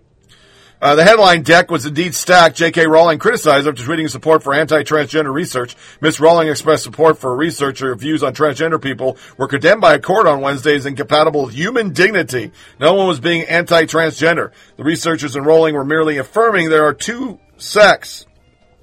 Stack's reporting is notoriously snarky and slanted. Even the context of the Times has taken on a Rowling bow to basic biology aligned with her Twitter attackers. He put Rowling on the defensive in a lead. J.K. Rowling, the creator of Harry Potter series, was criticized by gay and transgender rights groups on Thursday after she expressed support for a British researcher whose views on transgender people were described by a court as not worthy of respected democratic society. The researcher, Maya Forrester, lost her job last year. Think tank, blah, blah, blah. We already got it. Blah, blah, blah. Mr. Forster's case was widely reported in Britain, but became an international news story because of Rowling's tweet. And because of the backlash, which was powered in part by long-standing suspicion amongst the LGBT advocates that the author had held negative views of transgender people, J.K. Rowling says she's opposed to fundamentalism in any form, but she's promoting a harmful fundamentalism that endangers the LGBTQ community, particularly transgender youth. She should apologize. Do you see what they do every time? If you don't want to federally fund and have live birth abortions, you are hurting black women. Not all women, black women. If you say a penis makes you a man and a vajayjay makes you a woman, you are hurting trans people. You might as well be the person killing somebody. They do that all the time. Their rhetoric is always, oh, you endanger it. But we started the show where a fucking senior member of the Democratic Party, hang that motherfucker, and that's false. So says Snopes. GLAAD tried to force Rowling to apologize. She refused. Let's see, canceled because she spoke out of search for male transgender. Male can never be biological. Okay. Global development, we already got it, 4-star, blah, blah, blah. Sorry, I should have edited this shit. Trying to get to it, 4-star absolute views of the Senator Gender is actually violent. The court found her opinion violates the dignity, blah, blah, blah, blah, blah. Rowling met with a torrent of abuse for statements with LGBTQ activists and her allies across the spectrum, threatening Rowling's livelihood and demand that she apologize and admit that she was in error when she spoke out in support of someone who merely acknowledges biological and genetic reality. GLAAD has been among Rowling's most vocal critics, often saying on social media that Rowling is putting transgender individuals at risk because she refuses to believe men can be considered women for the purpose of things like privacy and sport. On Friday, the pro-LGBTQ EIEIO rights group put out a statement blasting Rowling and challenging her to meet with a transgender activist and cherry-picked scientist in order to expand her worldview. In other words, Rowling should submit to indoctrination and bullying until she agrees that male to female transgender individuals are indeed women. J.K. Rowling, whose books gave kids hope that they could work together to create a better world, and now align herself with the anti-science ideology that denies the basic humanity of people who are transgender. Anti-science. I think you're confused. I know intersectionality is really tough, man. You got to bring race in it. You got to bring gay shit in it. From climate to fucking tampons in a fucking restroom. You got to mix it. But science says there are males and females. Science. Biology. It's just a fact. Sorry about that. The group's head of talent said in a statement, trans men, trans women, and non-binary people are not a threat, and to imply otherwise put trans people at risk. Now it's time for allies who know and support trans people to speak up and support their fundamental rights to be treated equally and fairly. Rowling, of course, never said trans men, trans women, or non-binary people are a threat. She merely spoke out in support of those who acknowledge biology and genetic, suggesting they shouldn't be put out of a fucking job. LGBTQ advocacy groups said they reached out to Rowling PR team and offered to facilitate an off-the-record discussion between the best-selling author and members of the trans community, and Rowling said, suck a dick. Although ordinary researchers, writers, and comedians can often be forced to apologize for the wrong opinion, Star Wars Mark Hamill, for example, apologized for merely liking Rowling's tweet. Rowling net worth is well in the billions. People are unlikely to stop consuming the books, but I'm sure we'll have a fucking book burning. The Guardian. I write inclusive books for children. J.K. Rowling's tweet breaks my heart. For many of us, Rowling has been our entire childhood, our escape, and at times our friends. For many of us, that has now changed. Thanks to her defense of 4-star, who recently lost an employment tribunal over refusing to recognize transgender rights, my heart is broken, and I'm not alone. Rowling's tweet was unambiguous.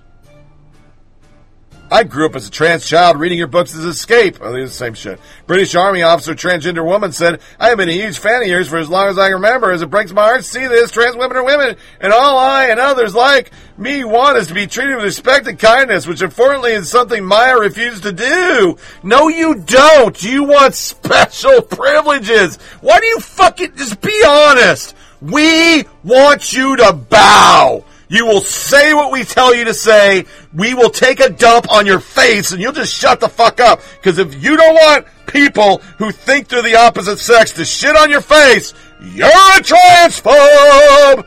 I mean, it's that crazy. That's how they are. They don't want inclusion. They don't want equal rights. They want superior rights.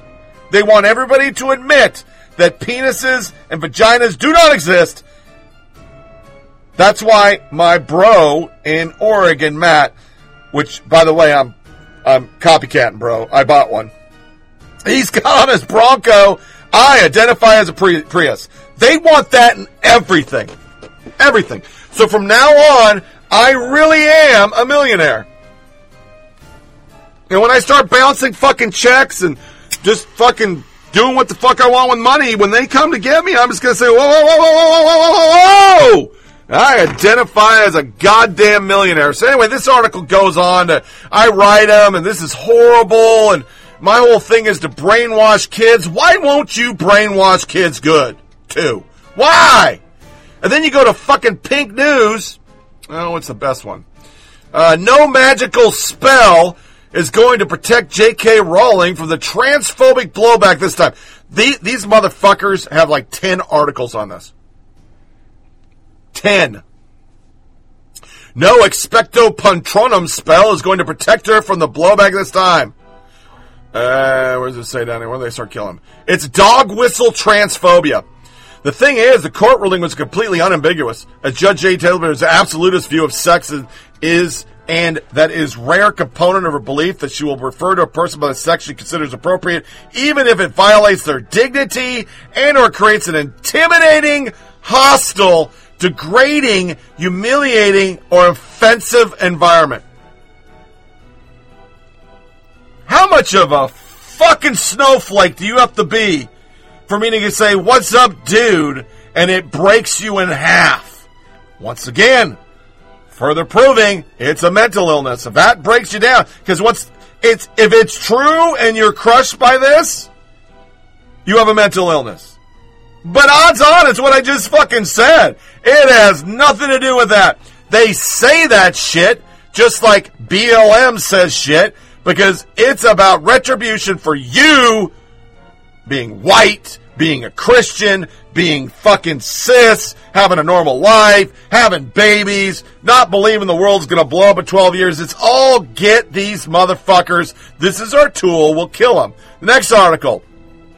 Transphobic ex-Olympian Sharon Davies, who backs J.K. Rowling, compares drag shows to blackface. Yeah. Let me read the tweet.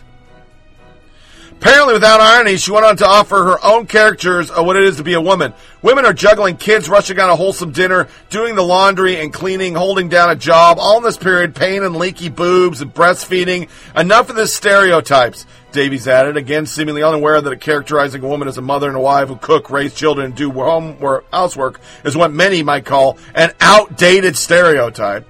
Twitter was quick to demonstrate that Davies' sentiments towards drag shows are shared by many who are anti-trans. Am I the only person fed up with drag shows?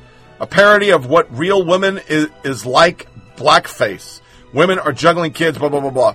I always enjoyed them, and the climate is starting to feel resentment. It's a battle to be aware of what is happening to a woman and not letting this perversion of rights movement take everything down with it. Like genuine transsexuals, drag shows, LGBT needs to be separated from T. Holy fuck! You can't say that. She's right. Another one. Woman gets eviscerated after defending J.K. Rowling and claiming trans women can't be women because of biology. This one didn't go well for this person either.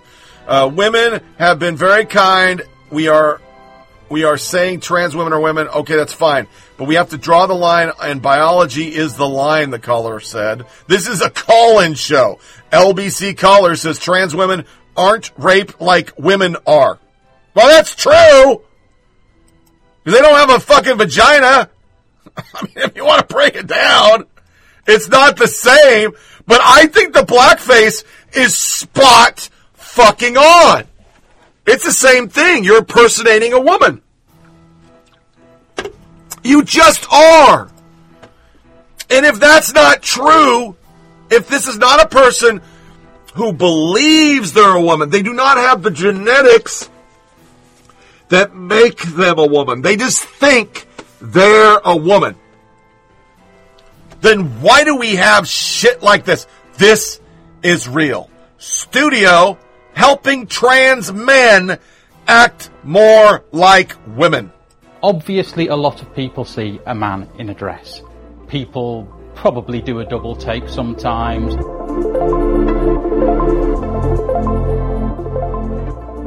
So just work your lips through my fingers, off you go.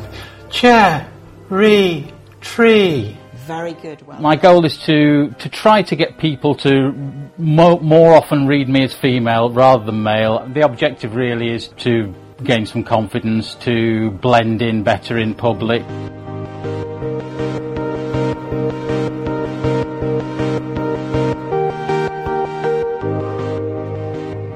What we're ideally doing is lifting this part of the brow here to make it more feminine. So my main goal is to make people feel really great about themselves, really confident, be able to walk with their head held high and look fantastic. The real problem is hiding the beard shadow, because I've not gone for any of the facial hair removal as yet. Even after a clean shave, you can see the shadow there. I've got to wear makeup to cover that up. It's just that personalised touch to it, that this is designed for your face. How candid are you with your clients? Well, let's say I have to give some tough love sometimes. If they're rocking up in a miniskirt and a Rod Stewart wig at the age of 50, we need to tell them that isn't going to be acceptable.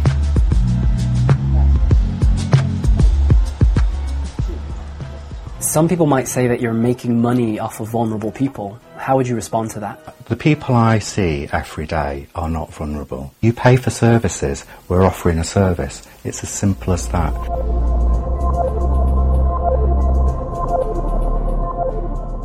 Well, quite often you'll find someone will change their gendering of you when they've spoken to you. I had a cart full of boxes going to a charity shop, and it fell over, and a gentleman kindly came over to help me, and it was love. And then it was mate. Before I'd spoken, it was love, and then after I'd spoken, it was mate. Well, passing obviously is the idea that people can't tell that you were born or assigned male at birth. It's something that very few people have to a full degree, and I've long since accepted that that's never going to happen for me, and I settle for blending in. It's disheartening, I think, is the best way to put it. You shrug it off and you just carry on and you try not to let it eat you up. But it does sting. Cashier number 2. Very good. Perfect. Brilliant. Very good, just like you. Okay, so there's you. Now, Nicole, what I want to do is get you. Now, probably the most important thing that underpins the voice is to get rid of that. So I'm going to start off with that today. Is that okay? Yeah. Transgendered women have a more difficult time because they essentially have a male larynx, and the vocal cords are quite thick because they're male vocal cords. So I want you just to, again, only this. Chair. Tree. And just work your lips as hard as you can. Okay. In fact, maybe Chair. Tree. Very good, well done. Okay, now, you probably noticed from the outset she went straight away from and straight away, just that first time, she was able to get the difference. She's already like outgoing, confident, and that makes a huge difference. When you're on your own and you're just dressing up in front of the bedroom mirror and you're wishing you could go out like that but you don't dare, something is telling you that, you know, that it's wrong to be who you are and it's wrong to want these things. It's made it feel like I'm entitled to be this person and it doesn't have to be a secret and there's nothing wrong with it and it's not even abnormal, it's just a different kind of normal. Once again, we're buying your bullshit that I was born this way, and we got songs, I was born this way, I'm living my true self.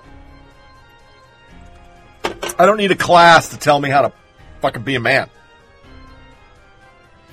I'm masculine in some form. These are people who just want attention. Trans activist seems to suggest that genital preference isn't transphobic.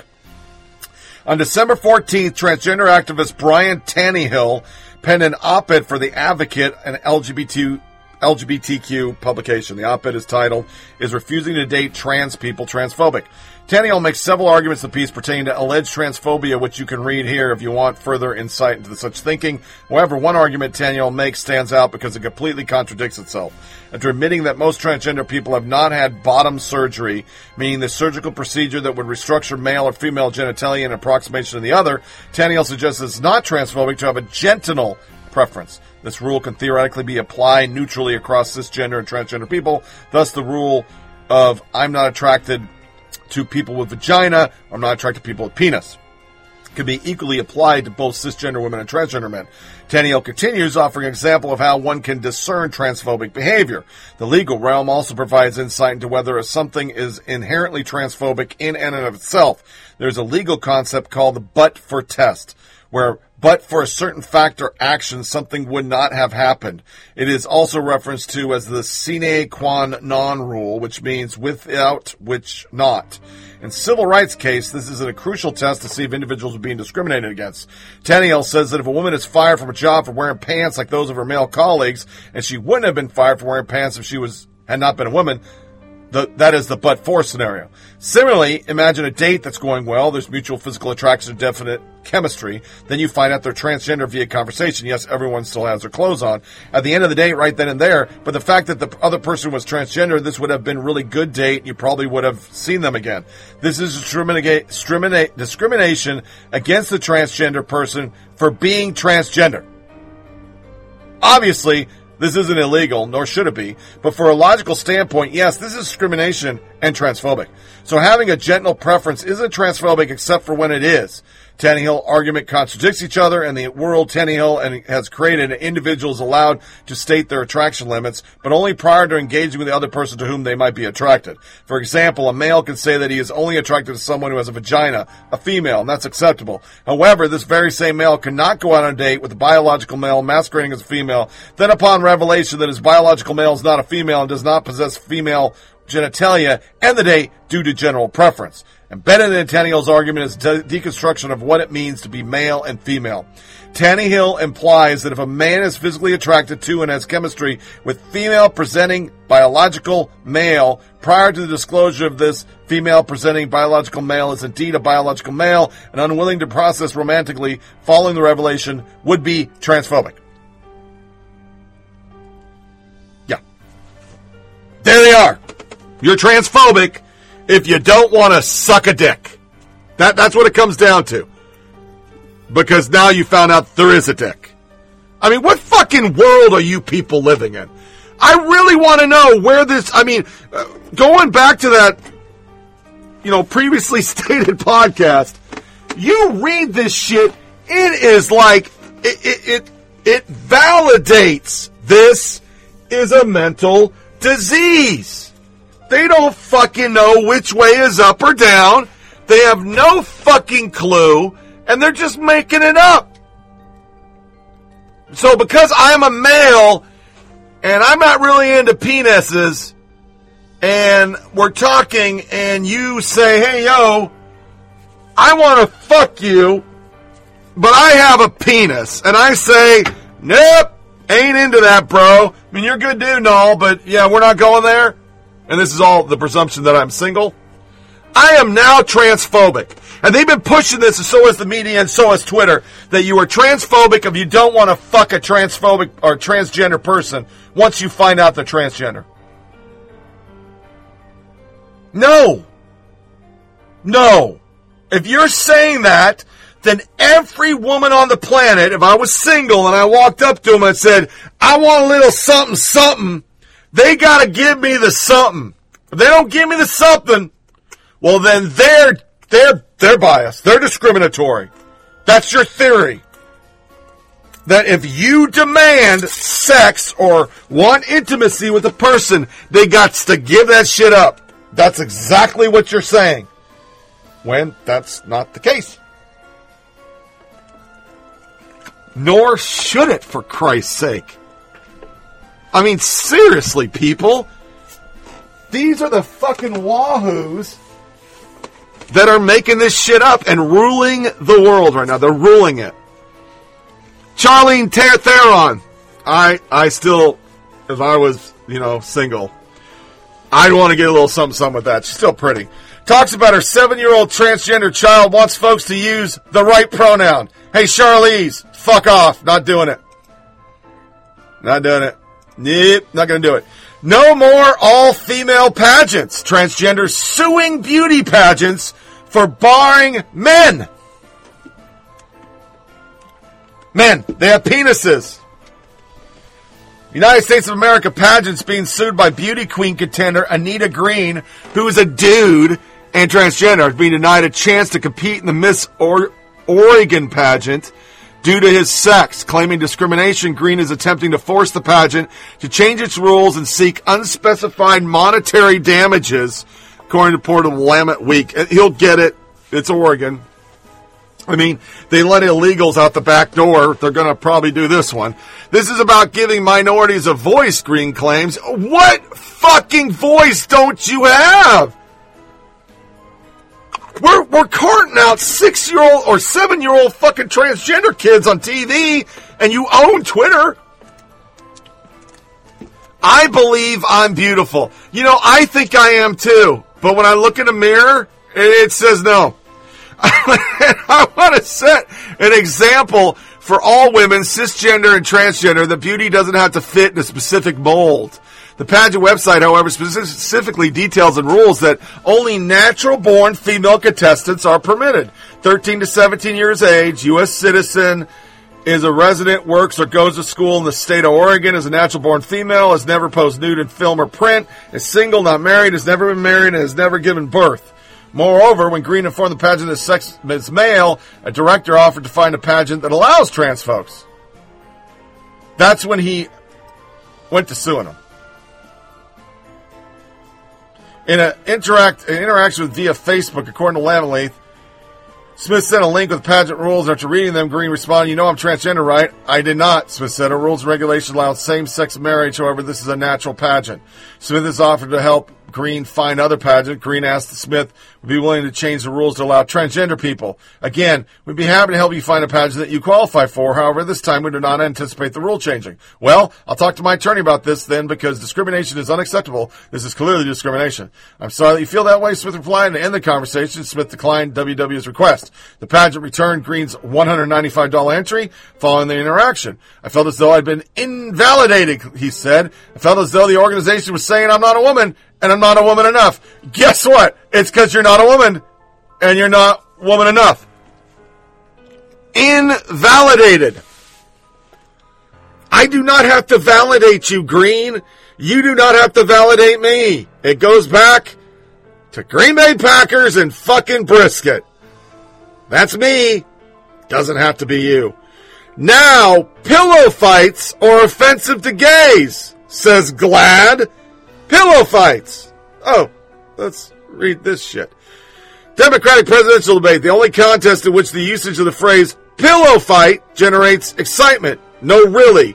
Glad, the speech Stasa for all things LGBT, blasted Politico for using the phrase in reference to a less than brutal debate exchange between South Bend, Indiana buttleg and Warren. claiming it offended people.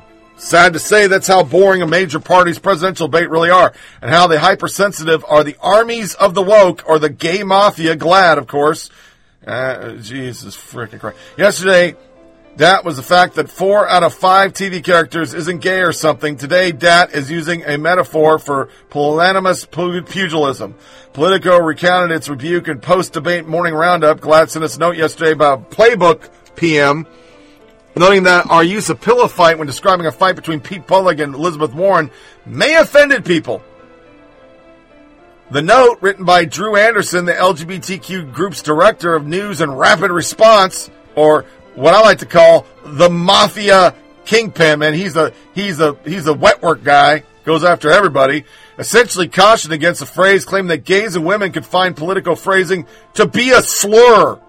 He wrote, for women and LGBTQ people at the workplace, hearing phrases like dramatic, over the top, and even pillow fight during office disagreement fosters negative stereotypes and diminishes a person simply because of who they are. I'm speaking tongues. Let's break this down. You can call half the country deplorable. You can tell people that are playing the circle game they're white supremacists. You can say people who don't want abortion to college, or what did I say? Oh, fucking retirement? I don't remember what the fuck I said. That's sexist and racist. You can say there are 2 genders, you're transphobe. You can say, I don't want to have sex with a dude that's a woman, that's transphobe. Did I miss any? Oh, I want a border, I'm xenophobe. You can say all that shit. But say pillow fight, and you're a motherfucker. Sounds about right. Yeah, that sounds right. I saw the new Star Wars. Its lesbian kiss scene won't satisfy anyone. I got this from Daily Wire, and he's right. Team Star Wars actually listened to fans while creating the 9th and final film in the Lucas space saga. Star Wars, The Rise of Skywalker, lasts the ghastly woke nods of its predecessor, The Last Jedi. The minds behind the franchise even dramatically cut back Asian actress Kelly Marie Tran's screen time. Her Rose Tico character played a sizable role in Jedi, which some saw as a sop to political correct casting. It's not Tran's fault. The writer-director Rian Johnson gave her so little to do, dramatically speaking. Yet J.J. Abrams, who co-wrote the director Skywalker, still couldn't help himself. The film's final moments reveal a celebratory kiss between 2 female characters. Abrams bragged about the buzz in a recent interview, letting the LGBT crowd know he hadn't forgotten them. And in the case of the LGBT community, it was important for me that people who go to see this film feel they've been represented in the film, because if there's only one thing integral to a 42-year-old series, it's sexual diversity. That has a lot to do with the Force. I mean, it's true. The Force is SJW shit, if you think about it. The Force is strong with you when you can intersectionality, climate, race, gender, lack of gender, and gay shit. You just throw that all in a pile. Oh, and cops kill black people. You throw all that in a pile, that is a Force right there. And only Abrams' victory lap comes with an asterisk. The scene in question lasts a literal second of screen time, maybe less. This critic thought he saw the kiss, but left the theater unsure only when the media confirmed the historic event was in crystal clear. Now what? Does anyone think the LGBTQ community will be satisfied with second or less of inclusion? Everyone else will read Abrams' quote and figure Skywalker cared more about the virtue signaling than solid storytelling. It's a lose choice, and it's not the first time we've seen it, and it goes into the Venn game and all that shit. For these people, you have to have the 2 dudes humping in the back of a fucking paramedic's vehicle. You gotta have that. And if you don't have that, then this is not a real... There's storylines, they have to be key characters. They have to be this. They have to be that. They have to be all these things. But it really comes down to, that's just doublespeak for, we want to see tribbing and dick sucking. If you do not have tribbing and dick sucking on your fucking show, then you are gay-phobic, transphobic, homophobic, and all the other phobics. We want to shove our shit down your neck, because we represent the 5.4% of the country who fucking hates everybody else. IndieWire demands Hallmark Channel make its first LGBT movie. Because once again, bending the knee ain't enough. You gotta have a bunch of gay people humping. Don't get that done? Oh, you just fucked up. Menstrual equality, another one. ACLU demands tampons in men's bathrooms. On Tuesday, the ACLU said men's bathrooms should be equipped with tampons and menstruation products since men can have their periods too. No, they can't. If you're bleeding out your dick, I've said it before, you need to see a doctor. You got fucking issues, bro. I mean, I've had prostatitis for months. I'm on Flomax now and a really good antibiotic. It's literally made me sick for 3 days and then it stopped making me sick. And like rashes, anything that was wrong with my body is going away. But I never bled. But to their point, while free menstruation products are not uniformly provided in women's restrooms, they are almost never available in men's restrooms, even for pay, the ACLU complained. Men's restrooms are also less likely to have a place to dispose of these products conveniently, privately, and hygienically. The group highlights men's homeless shelters and men's prisons as being inadequate with regards to menstruation equality.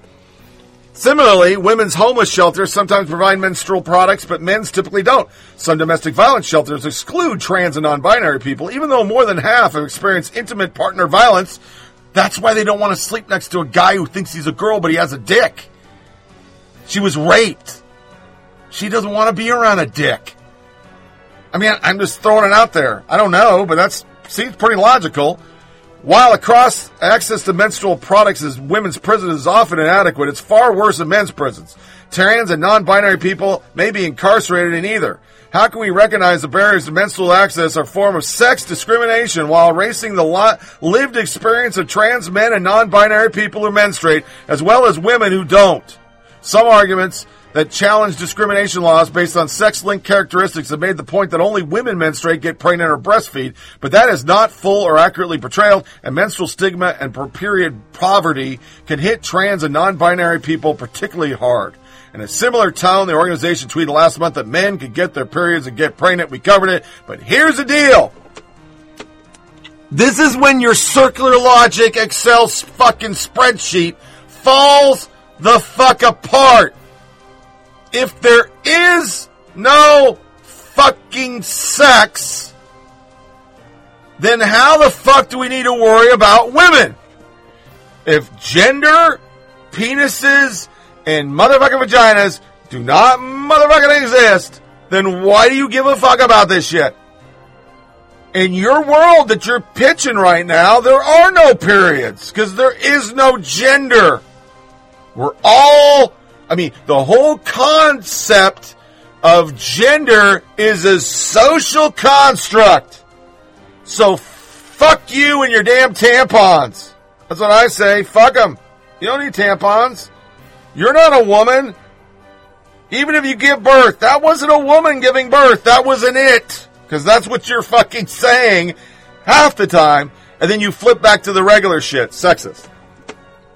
Yeah. That's you. You're all sorts of fucked up. To everything is racist. Here's Caitlin Bennett. I do not want us to forget the black Hebrew Israelites who killed a bunch of people, and somehow it's still white supremacy problems. So she went to talk to some and let her break it down. It's not good. Everything is racist. Everything is racist according to me. Everything is racist. Everything is racist. Everything is racist according to me. Everything is racist. God says you guys must be killed with the sword. So you're saying the white people must be killed with a sword? This is the King James 611 Bible. That's what you guys God think says. anything's wrong with that? Murder? Is that okay? No, slavery's not okay. It was never okay. But why would you combat it with the same? So you're gonna do that to white people? Reading the Bible. This is the word of God. God says you are going to be killed. You're saying these horrible things that are making. This was written before slavery, so you can't even interpret that to slavery. This was written way before slavery. Does he deserve to die because he's white? Does he deserve to die? God said yes. So what are you guys doing out here? You're preaching the word, but you don't have the balls to do it yourself? You don't have the balls to do it yourself? Our ancestors during the slave trade, read, must be killed with the sword. Do I deserve to die? Do I? I deserve to die. God said to prepare your butts for slaughter today. All right, guys, so what we have here is a bunch of black people saying that white people deserve to die. White people, absolutely. That's exactly what's being said. How is that not racist? It is racist. Oh, so you're admitting it? It is absolutely racist. Why is that okay? It is not okay to say people deserve to die. That's it, man. You gotta deal with us over here. Holy stand behind a microphone. You guys are going to do by yourselves. All right, yeah, all right. This is some toxic masculinity. Look how, do you think these men are very manly saying that white people deserve to die? No. Actually, I've watched your videos before, so. Do you agree with them that white people deserve to die? No, not at all. How crazy is that? So we can recognize that slavery is wrong, but that doesn't mean that we should be advocating to murder people based on their skin color, correct? Yeah, of course. Do you think I deserve to die because I'm white? No. That's what they're preaching. What makes you beautiful? You're beautiful. Thank you so much. I appreciate that. That's weird hearing in California. I'm so shocked there's not more coverage on that. Oh, wait a minute. No, yeah. I'm not surprised. I mean, come on. Come on. That shit got buried just like the fucking congressional baseball shooting and every other shooting that isn't a white guy shooting somebody. They even cloak the race of cops and police-involved shootings. They just don't talk about it. They call, Latino cops white cops. A Caucasian Latino. We've heard that. Historian tells New York Times your 1619 project is wrong. New York Times says take a hike.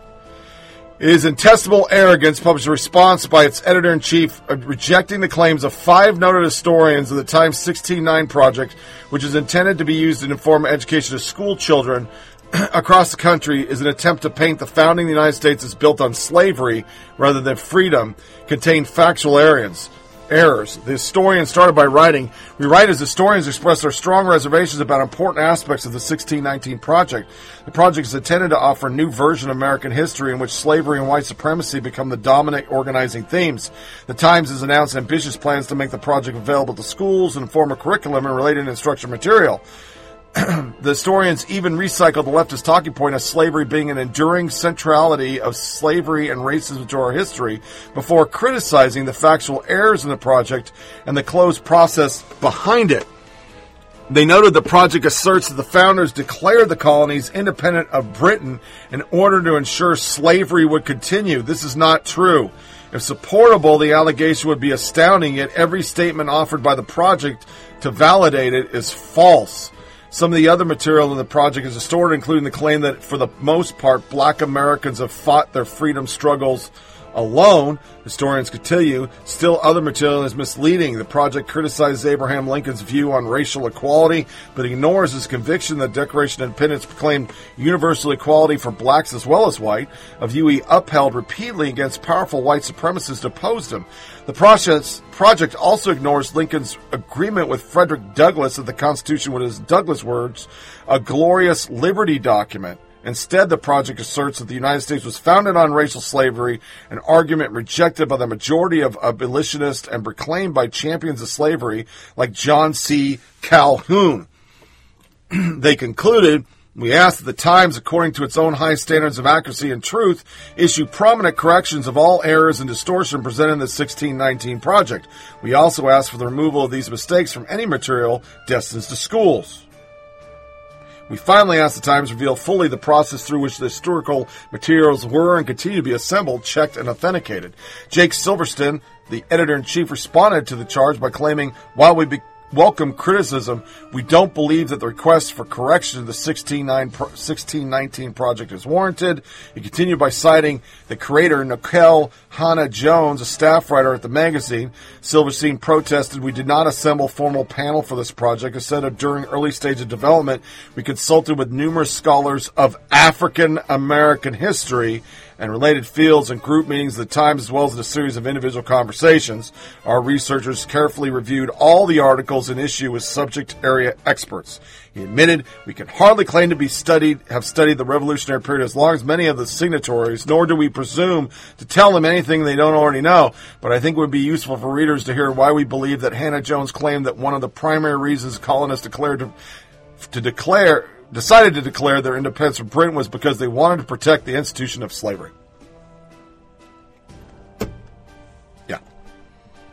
Basically, we want to redefine everything like we do with everything else. Because that's how we do it. We make up new white supremacy because old white supremacy is wore out and there's not people running around lynching people and doing all the things we say they're doing, including the police. So we take everything and infer it has racial intentions, and we ignore blatant racism like Rashida Tlaib. Hi, if not now, Detroit. Happy early Hanukkah to all of you. I wish I could be there to celebrate with you all. You give me so much life. Your 2020 platform calling for every public official to commit to defunding the occupation in Palestine and fighting anti-Semitism and white nationalism is one that I can support very strongly. Please consider me as your partner here in the United States Congress as well as back home in the 13th District. Together, I know we'll build a brighter future for all of us. In the meantime, happy early Hanukkah, and thank you from the bottom of my heart for your tireless advocacy and work for not only myself and the American people, but also for my grandmother. I will look forward to seeing you all very, very soon. Yeah, happy Hanukkah. We want to defund Israel because they're racist and those poor Palestinian terrorists need more money. Okay, that's a good Hanukkah message. I mean, it isn't actually backed up with their incessant and fervent anti-Semitism that the New York Times ignores. Yeah. So, let's go into a music break. We're going to do What Are You Doing on New Year's Eve. And then we're going to come into some holiday bashing, kind of end the show. The rest of it's going to be, well, there's a few feminist stuff. It's all just liberal shit. It's just liberal shit. That's what I do, my new section. Liberal fucking shit.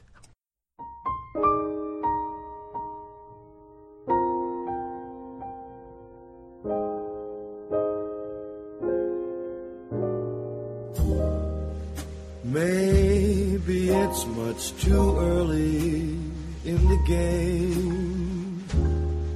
But I thought I'd ask you just the same.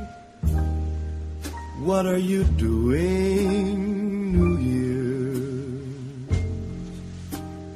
New Year's Eve.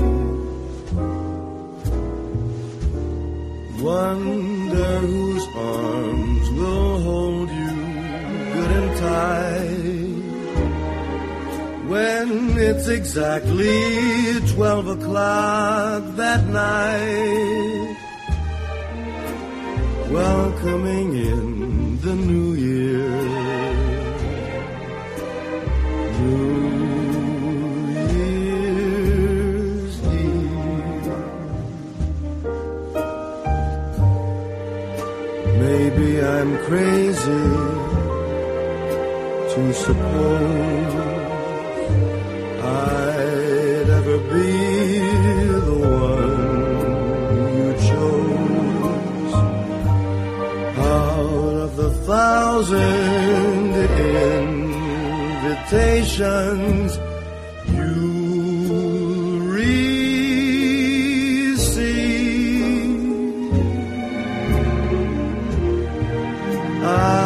But in case I stand one little chance, here comes the jackpot question in advance. What are you doing, New Year's? New Year's Eve.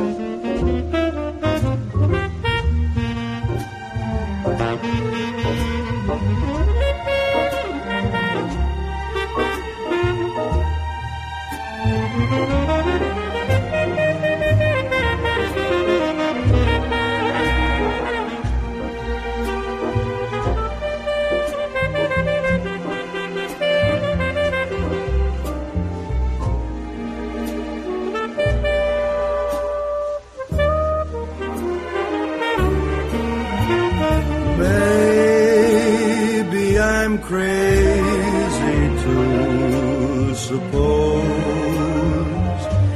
I'd ever be the one you chose.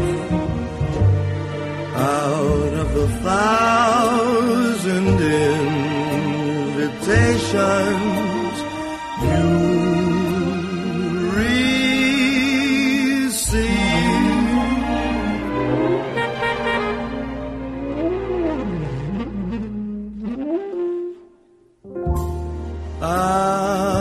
but in case I stand one little chance, here comes the jackpot question in advance. What are you doing, New Year's? New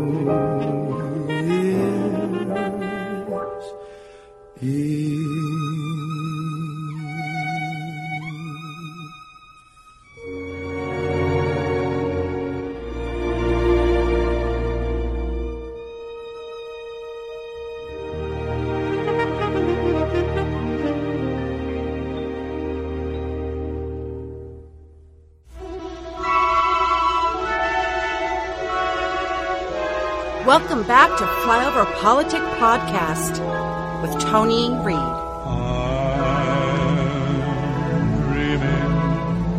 Of a white Christmas, just like the ones I used to know. Candidates, good evening. We're going to talk about climate now. Senator Klobuchar, many scientists say that even if the U.S. reduced its carbon footprint to zero by the year 2050, the damage will have been done. The climate change will have made certain places in the U.S. unlivable. So knowing this, would you support a new federal program to subsidize the relocation of American families and businesses away from places like Miami or Paradise, California, perhaps, Davenport, Iowa, because we know these places are going to be hit time and time again? Mr. Steyer, would you support such a new federal program, again, to help subsidize the relocation of these families? Look, I am hoping that we, in fact, will do what I'm suggesting, which is declare a state of emergency on day one of my presidency. I have made this. I believe I'm the only person here who will say unequivocally this is my number one priority. Thank you, Mr. Mayor. Beating them over the head. Thank you, Mr. Mayor. We'd like to switch gears slightly. Vice President Biden, I'd like to ask you, 3 consecutive American presidents have enjoyed stints of explosive economic growth due to a boom in oil and natural gas production. As president, would you be willing to sacrifice some of that growth, even knowing potentially that it could displace thousands, maybe hundreds of thousands of blue-collar workers in the interest of transitioning to that greener economy? The answer is yes. The answer is yes. Okay, I decided to flip the script for editing purpose. Might as well get the climate over. That was the climate debate. I'm not covering the debates. It's the same old lame shit. But they infer we're just going to relocate all sorts of cities. Just move them, because remember, we're already underwater. They said it in the fucking 30 years ago, they said it. That Florida, Washington, D.C., the monuments would be underwater. They're not. But, you know, they're still saying it. Most people on the coast are underwater. They're dead. But they're not. So we're going to relocate. And then Biden picking up from Hillary, and guess what? We're just going to fucking fuck you, blue-collar jobs. It doesn't matter. Because in 12 years, we're all going to be dead. So we're going to shut down coal and everything else. And if you work in a job that is not in the green industry, go fuck yourself. That's his plan for re-election. Or election, excuse me. Okay. Greta Thunberg, connect Australian fires to climate crisis. Far-left climate alarmist Thunberg urged political leaders on Sunday to connect fires that are raging in Australia to the climate crisis while ignoring the fact that the overwhelming majority of Australian fires are man-made, many of which are intentionally acts of arson. She made the remark in a retweet of a video from a local Australian news outlet, writing, "Not even catastrophes like these seem to bring any political action. How is this possible? Because we still fail to make the connection between climate crisis and increased extreme weather events and natural disasters like Australia fires.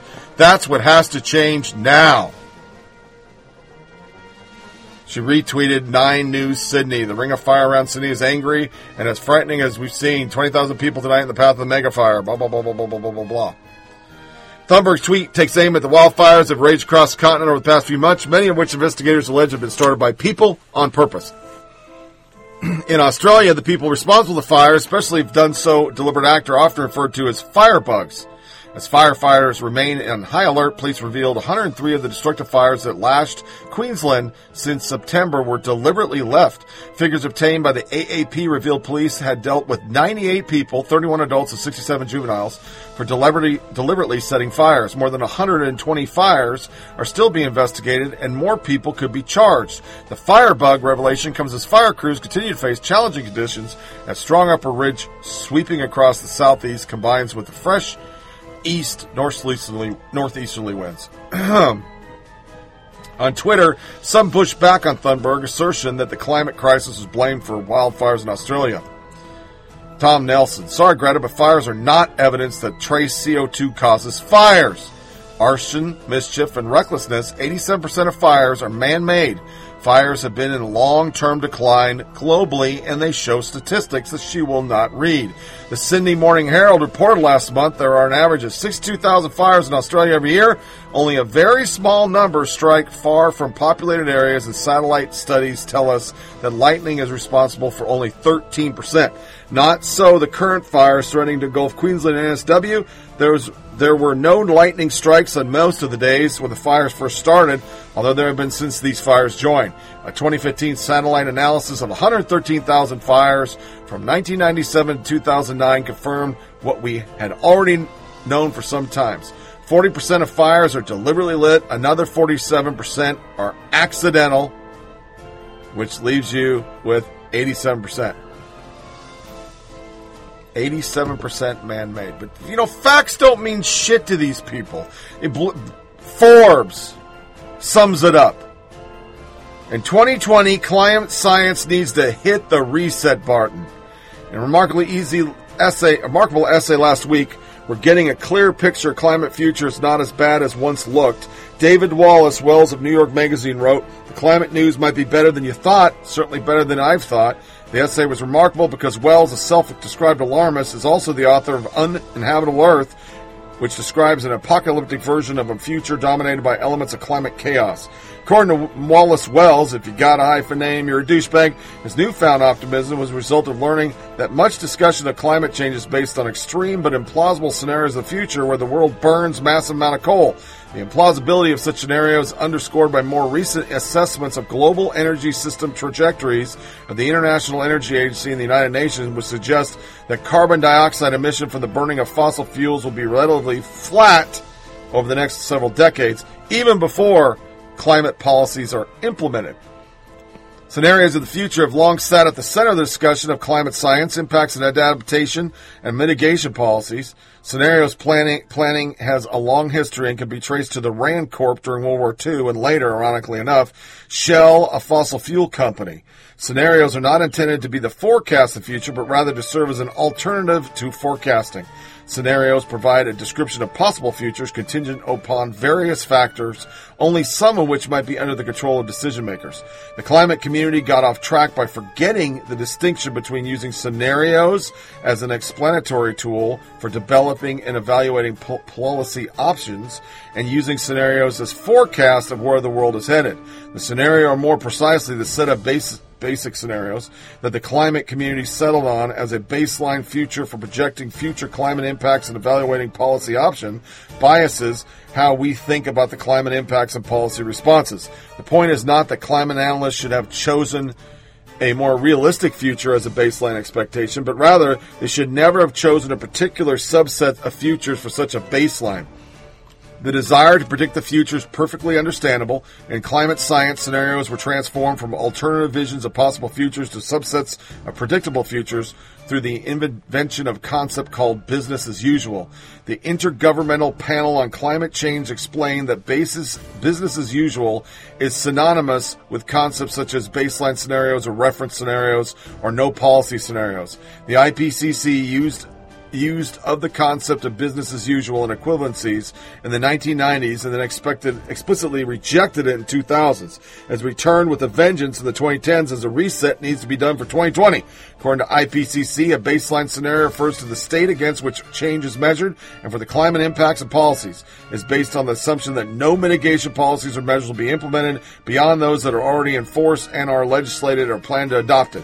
So what they're saying is, they're saying all their doomsday bullshit in this very long article with RCPs and all this crap. What they're doing is lying. That we haven't cut fossil fuels.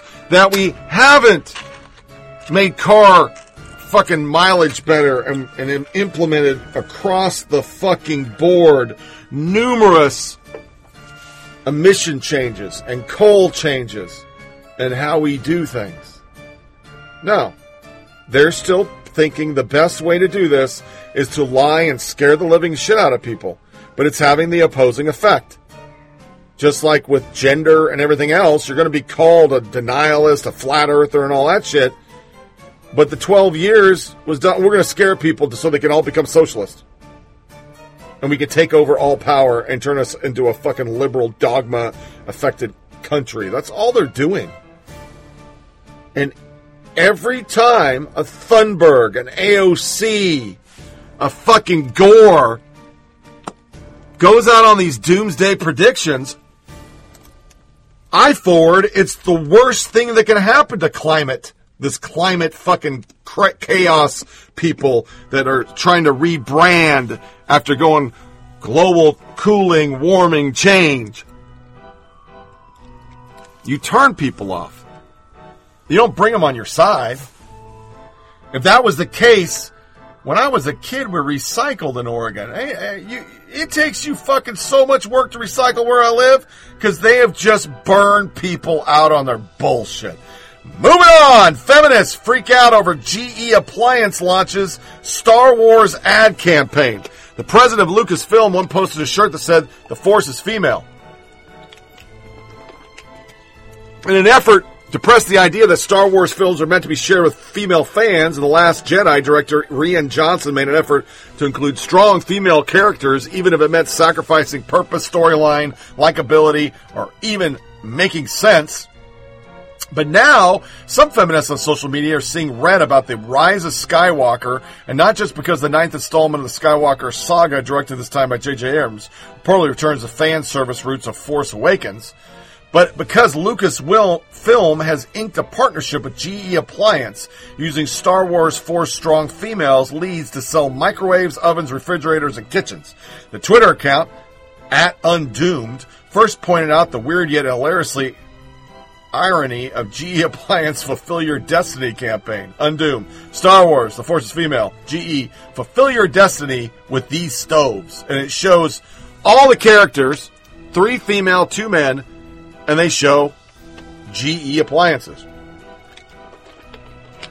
Which, by the way, I have a GE stove. It's awesome. Good stove. The ovens pictured are now on special at most major kitchen appliance retailers. In fact, the ad appears often on social media, most often retweeted by local stores. GE Appliance also has dedicated the Force of Innovation website, which demonstrates several of its top appliances, the GE Profile fleet, alongside stills and posters of the rise of Skywalker. The GE Profile nobly joins forces with Star Wars, The Rise of Skywalker, to share the Force of Innovation. Get the fuck out of here. So here are some of the feminists. This can't be fucking real. Leah. GE didn't run this by a single woman, because I guess saying they got men in the picture. Fortunately, the ad provides plenty of hilarious fodder for those evil, misogynistic fanboys whose toxic masculinity forced Kathleen Kennedy and J.J. Abrams to fully reconsider the masterpiece of The Last Jedi and return to the Star Wars roots for the final installment. Tyrone Jr., so perfect. Robert, laughing. The decision to jettison Star Wars-themed feminism may have been more financial than anything. The Last Jedi did well in theaters, but fans punished Disney for the less-than-stellar outing, refusing to see Solo, a Star Wars story. And that's why, because you just went... It's a geek show, for fuck's sake. You can't be pushing all this bullshit on geeks. That's the one thing that you don't get points for being PC. Most of these little nutbags aren't my generation. They're my son-in-law, who's a chai soy latte motherfucker who cheats on his goddamn wife. He is into this shit. They may do that to get laid. I'm a feminist, but they actually don't apply the principles. AFP News Agency. The U.S. Congress voted Thursday to raise the minimum age to buy tobacco and e-cigarettes from 18 to 21 across the country, a move intended to stem the rising tide of youth vaping. I just wanted to say that for a second, because remember, these are the people who want to change the voting age to 16 so they can win elections. But they can't own guns till they're 21 in their minds. They can't have cigarettes. Can't have alcohol. And they're the same people who say 12-year-olds can have abortions without parental consent. Yeah. Circular logic. We do what we want. Here's Vox's Carlos Maza, a Marxist pig, who apparently... This is what he says. Carlos Maza, you have been blocked. You have been blocking a lot of my colleagues. Could you explain why to me? They have been respectful in asking why you hate billionaires. His response. So you want Twitter to be an echo chamber where everyone agrees with you? Oh my God, yes. Are you kidding me? That's exactly what I want. Who the fuck wants to publicly argue with complete strangers about politics? This site is for shit posting and flirting with your peers. So what he's doing is, if you disagree with him, you're blocked. And I would say it made a story on some conservative site, but they missed the point that this has been what Twitter has been since I went on Twitter, circa... When the fuck did I go on Twitter? It says when I joined. Let me see for a second. Twitter. When did I start Twittering? My profile. Hold on. 2011. Started in 2011. There is not a single liberal journalist who, when you argue with them, they block you. There's not a one. That's what they do. The left believes, once again, if you don't agree with them, you are subhuman. You are unintelligent, and you're not worthy to talk to them. So I covered it because it was a freaking stupid tweet, but this is literally what the left is. If they're not fucking legislating what words you can or cannot say, and all the other crazy shit we talk about during this block of the podcast, they will not have a conversation. They don't want conversations. They want dogma.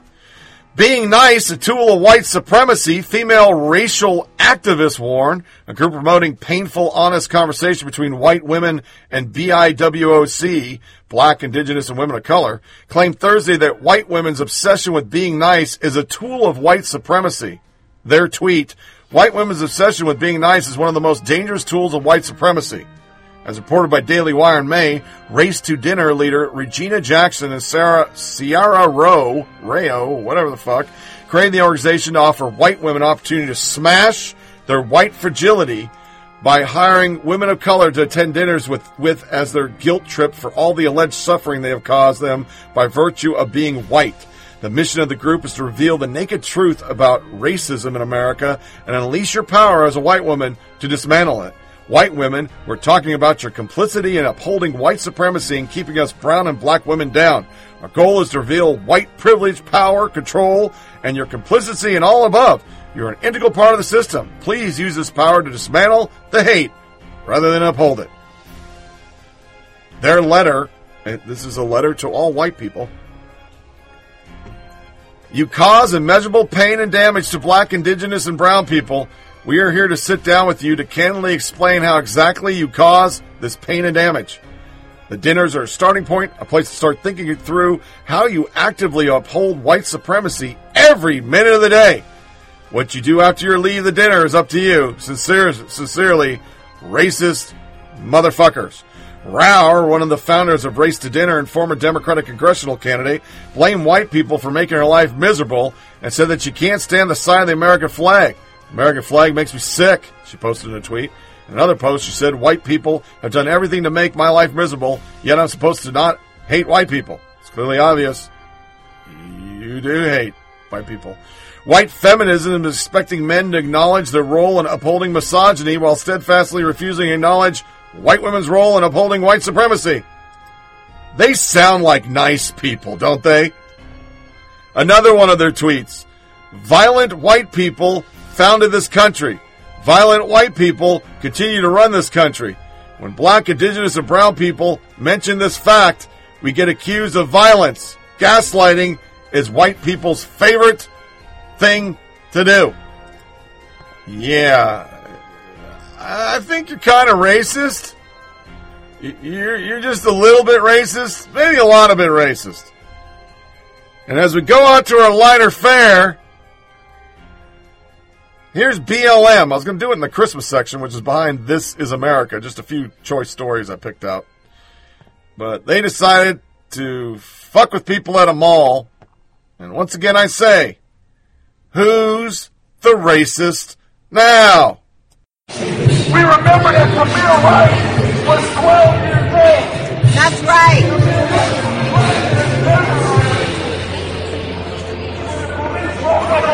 And shot him in less than 20 seconds. We're here because our children deserve to be children too. That's right. We're here because our children deserve to have childhood too. That's right. We're here because we continue to be murdered, to be abused, to be dehumanized our system, so that people with money and power can continue to enjoy the benefit of the indigenous land and the black labor that built this country. Hey! Hey! If y'all hear me say amen! Hey! If y'all hear me say I say! Yeah, that's nice. Yeah, that's really nice. As always, we're liberals. We gotta ruin everything. We don't really have a lighter fare today. I thought about doing one, but most of the stuff's pretty lame. I just wanted to read one. This is from Vox. And we've done a lot of Vox today. I usually try to avoid that shit, but they're just all up in the social justice craziness. Solo, a Star Wars story, misses a huge opportunity to explore droids as an aggrieved class with parallels to racism and slavery. That sums up the left. I mean, droids, an aggrieved class, a fictional thing that we'll never have. Okay. Which brings us to This Is America. And This Is America, we're going to do a soundbite. Well, it wasn't the worst, because Clyburn saying hang 'em, that's probably the worst. This is Lisa Page explaining what the insurance policy was. And this was allowed. Nobody pushed back because it's MSDNC, so it's going to be that way. And then we're going to go into a few choice liberals trying to ruin Christmas. Enjoy. This is America. Don't catch you slipping now. Don't catch you slipping now.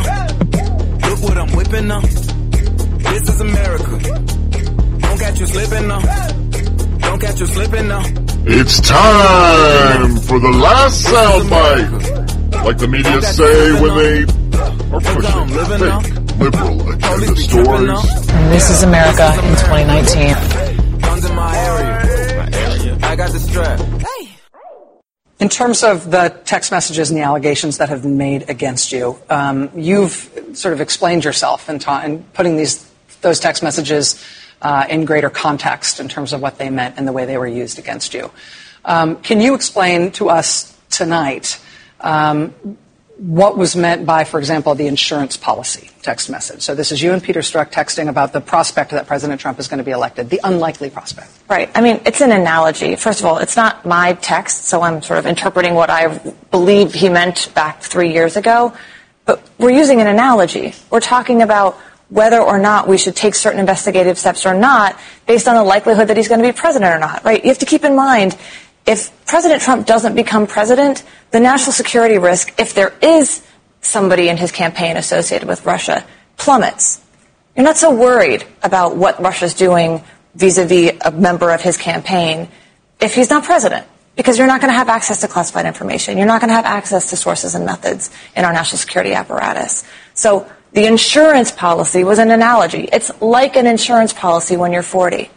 You don't expect to die when you're 40, yet you still have an insurance policy. So don't just hope that he's not going to be elected and therefore not press forward with the investigation hoping, but rather press forward with the investigation just in case he does get in there. Exactly. What about the text message that in which you and Strzok were talking about your sort of fear that Trump would be elected, and he said, no, we won't let it happen? I mean, by we, he's talking about the collective we. Like-minded, thoughtful, sensible people who were not going to vote this person into office. You know, obviously, in retrospect, do I wish he hadn't sent it? Yes. It's been mutilated to death, and it's been used to bludgeon an institution I love, and it's meant that I've disappointed countless people. But this is a snapshot in time, carrying on a conversation that had happened earlier in the day that reflected a broad sense of he's not going to be president. We, the democratic people of this country, are not going to let it happen. And in terms of the litigation of this issue, the question about whether or not this, as the president and his supporters claim, reflected some inherent political bias by you and Mr. Strzok. Bullshit. Unadulterated bullshit. And the best thing about that soundbite, that is a perfect example of how the left, the media specifically with the left, we don't take the worst thing in those statements. We give people the benefit of the doubt. Yet in every other instance, when it's not on our team, a person who isn't a progressive, who isn't part of CNN, ABC, NBC, and the whole mainstream media, we assume the very worst. We say it's racist because we know what's in their heart. We say it's transphobic, homophobic, sexist, whatever, because we know in their heart that's what they really meant. For an entire presidency, everything Trump has said, you have taken the worst common value of what it could be. When he said, we need to get the people that are coming across the border, the criminals who are murderers and racists, you inferred it's all Mexicans are murderers and rapists. But Lisa Page, it's just an insurance policy. It just means we, the collective. Who the fuck speaks like that? First and foremost, you're a member of the FBI. You're supposed to be non-political. There's not supposed to be a political bone in you because you defend everybody. The word collective makes me think and infers you're a libtard. Who the fuck says the collective? Socialists do. Fact of the matter is, if any of those texts had ever been done during Obama, she would not be on the air. She'd be in jail. That's the left. Now she gets a victory tour, a book deal. She's a hero. She's been aggrieved. Her personal honor. She has been condemned all over the place. The president's talked negative about him. La, la, la. How many times does Obama get up and say every cop in the world's a racist? And not know a fucking thing about it? From Trayvon Martin to Michael Brown, he was wrong. And those cops are no longer employed. They couldn't. He saw to it. Yet, even his racist attorney general had to admit there was no hands up, don't shoot. It was the lying of racists who hate white people and hate cops who were lying. Their lives weren't ruined. But when you say something wrong on Twitter or you accuse somebody of something that's from your team, you see to it, media, that their lives are done. Fucking hypocrites. To Christmas stuff, pro-abortion group gives out abortions are magical holiday party. Yeah, I'm not making that. Holiday party favors. Pro-abortion group called the Texas Equal Access Fund is a rather sick message at Christmas time. On December 4th, the TE Fund posted a photo, right, of votive candles with the word abortions are magical, along with the image of unicorns. It was captioned, getting our holiday party favors ready. Every year we honor our volunteers and make sure they get a token of appreciation at our annual holiday party. No, the magic of Christmas is not about abortion. In fact, it's about Jesus, which you guys need to look into. And yet another post is following day explaining why we use the language we use. Abortions are magical for most people who have had them, and refuting that just increases stigma around abortion. They are health care, self-care, and community care. They also wrote abortions provide new beginnings for people trying to create a future for themselves that may have been unimaginable without their abortion. Help people prioritize their own physical and mental health. They declared they are proud to help people access abortion care and support them. Abortion is not magical. Abortion is murder, Lisa Rose said. And these people literally are fucking subhuman. Among other Facebook posts, we see the TIA Fund's tabletop Christmas tree is topped with a rainbow LGBTQ flag and bears on abortion as healthcare ornament. They also reposted a Baby Yoda meme that co-opts the cute creature to say it's okay to have an abortion. You fucking people need to go to fucking hell. Happy Festivus, Hollywood. I've got a lot of problems with you. And this is a pretty good one. Dear Hollywood writers, to quote Festivus founder Seinfeld's Frank Costanza, I've got a lot of problems with you, and now you're going to hear about them. Since it's December 23rd, it's time for Newsbusters to air its many grievances with television and proper Festivus spirit. Airing a grievance. Leave the kids alone. Stop having 10 and 11-year-old characters coming out. Number 2, I know you thought sexual grooming of children wasn't enough to offend the audience, but did you have to toss in threesomes and thruples? Did you have to? I don't think, I just don't think you have to. I think it's kind of wrong. 4, also, please don't ever put period sex on television. The L word. 5, speaking of acting brainwashed, did the ideological robots in Hollywood all get talking points from the same pro-immigration lobby group at once? All the main networks this season pulled the ICE is evil and illegal immigrants are all innocent victims narratives. During the month of October, ABC's How to Get Away with Murder, CBS's NCIS New Orleans, and NBC's Sunnyside called ICE the DMV racist uncle. NBC's Superstore spent much of all fall season trying to garner sympathy for an illegal immigrant character who stole someone's identity and is still working illegally. One CBS drama even tried to make the audience feel sorry for deported violent gang members. Yeah, they did. I watched that one. We stopped watching Superstore just because of it. It's horrible. 6, and since you dear Hollywood hate all things sacred, you naturally have to make a mockery of Christmas season with South Park having Jesus and Santa snort cocaine, Netflix creating a hyper-effeminate homosexual Jesus, and the Family Guy turning sweet Christmas tradition of children sitting on Santa's lap into a weird sexual climax scene with a minor.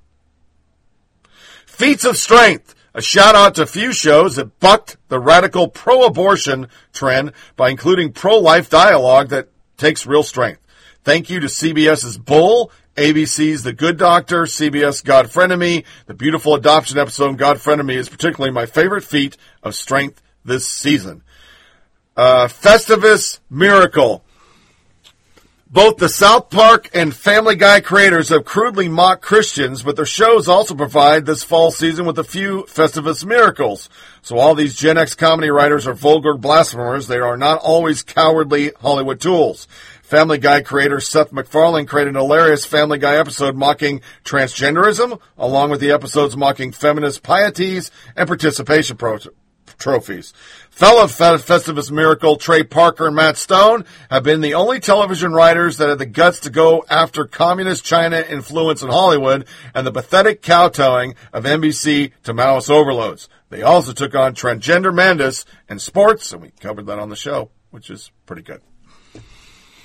But that's the only you lefties are fucked ups, because the rest of this shit's horrible. Liberty University wins first bowl game, gets scalded by Ringer blog. Khan and some liberal liberties students took on university Christian identity. President Jerry Falwell's Jr.'s leadership and his friendship, blah, blah, blah, blah, blah.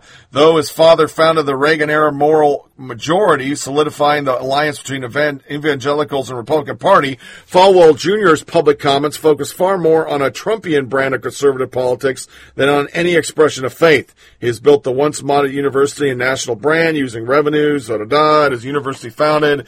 I shouldn't have read all that. This is a stupid article. She got the point. The idea of using sports to broadcast the message of Jesus is awesome, but here, I think most of the time it comes off as broadcasting liberty instead of the message of Jesus. And he goes on to say they're pieces of shit, and they won a bowl, and that's fucking horrible, and they were rooting for Georgia Southern. Good for you. Be a fucking piece of shit. The Volatile Mermaid brings us our next one. Wish your Christian coworkers a happy Hanukkah today. If they say I'm not Jewish, say I'm not Christian, but you jam your holiday down our throats. So, to mark Christmas Eve, she retweeted this. Teen Vogue apparently thought it would be appropriate to re-up a piece from this past August explaining how white people can hold each other accountable to stop institutional racism. Teen Vogue. Please talk to your family and friends about politics, even if it's uncomfortable. Please use your privilege as a white person to protect people of color.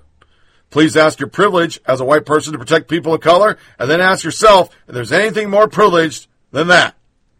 So this person says, jam shit down Christian's neck, and then ruin the holidays for your family.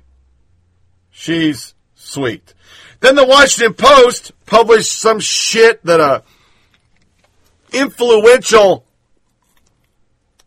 Christian magazine coming from a Christian church said Trump has to be removed.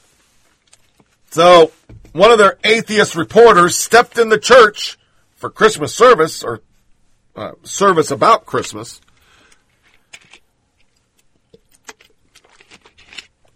and they were disappointed that the church didn't even talk about it. Matt Woking literally laughed out loud. 3 days before Christmas, hundreds of people filled the pews at Elmbrook Church, one of the largest evangelical Christian campuses in suburban Milwaukee. Some brought gifts for friends in tow. One stage, love, peace, hope, and joy, were spelled out in life-size neon blue letters. For 20 minutes, the choir led the audience in Christmas carols. Outside the chapel, children ran circles around the church's brightly lit trees. Lead pastor Lee Hayward said the theme of the day's sermon would be love. There was no mention of an editorial published days before in an influential evangelical Christian magazine that had called for President Donald Trump's removal from office. So they were disappointed that they didn't go out and spend Christmas bashing Trump. Yeah, that's nice. Aaron Rupar, another Vox guy. It's Christmas Eve, and the president's at a resort he owns and profits from watching Fox News and rage tweeting. A reply. Whereas you are probably alone, drunk and naked, and rude tweeting about Trump rage tweeting. And that was a lot of what I saw Christmas Eve from journalists. And I air quoted. But that's nothing to our finale of Jack fucking assery. I'm just going to play them all together. BBC commissions choir to sing 12 Days of Impeachment. Jimmy Kimmel mocked the nativity scene and Boston sports fan. And Cuomo, days before Christmas, asked Christian radio host, why back Trump, who makes a mockery of your faith? Don't enjoy these, just get angry. On the 11th day of Christmas, Congress came to me. 11 months campaigning, tensions that are rising, tweets and letters. 11 months campaigning, tensions that are rising, growing viral moments, taking more subpoenas, 70 hours of viewing, 6 House committees. More weeks of hearings. More legal scholars, freedom eagles, lecture to leaders coming. Impeachment directed by the country.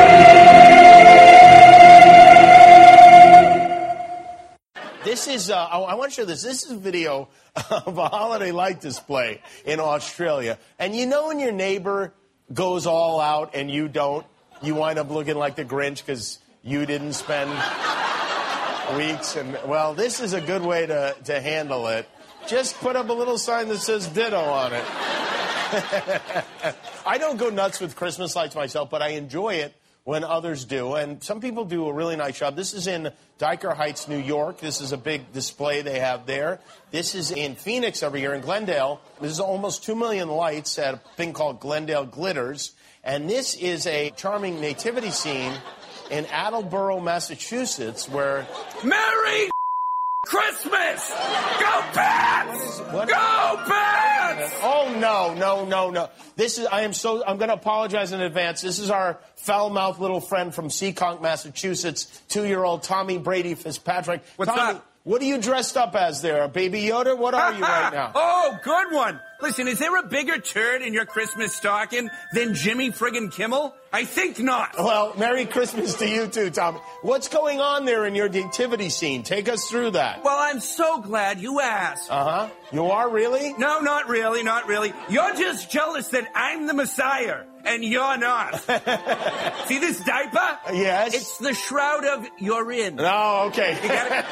So take a gander at what we have here. Yes, what do we have there? We've got the three wise men. Larry Bird. Uh-huh. Big Papi. Uh-huh. And, of course, Tom Brady. Oh. He's the GOAT. Okay. And anyone who says otherwise is getting a lump of coal grammed up their Sumner Tunnel. Okay. All right? Yes, we won't say otherwise. Okay, and as you can see, they're bringing me gifts. Because I am the savior. Oh.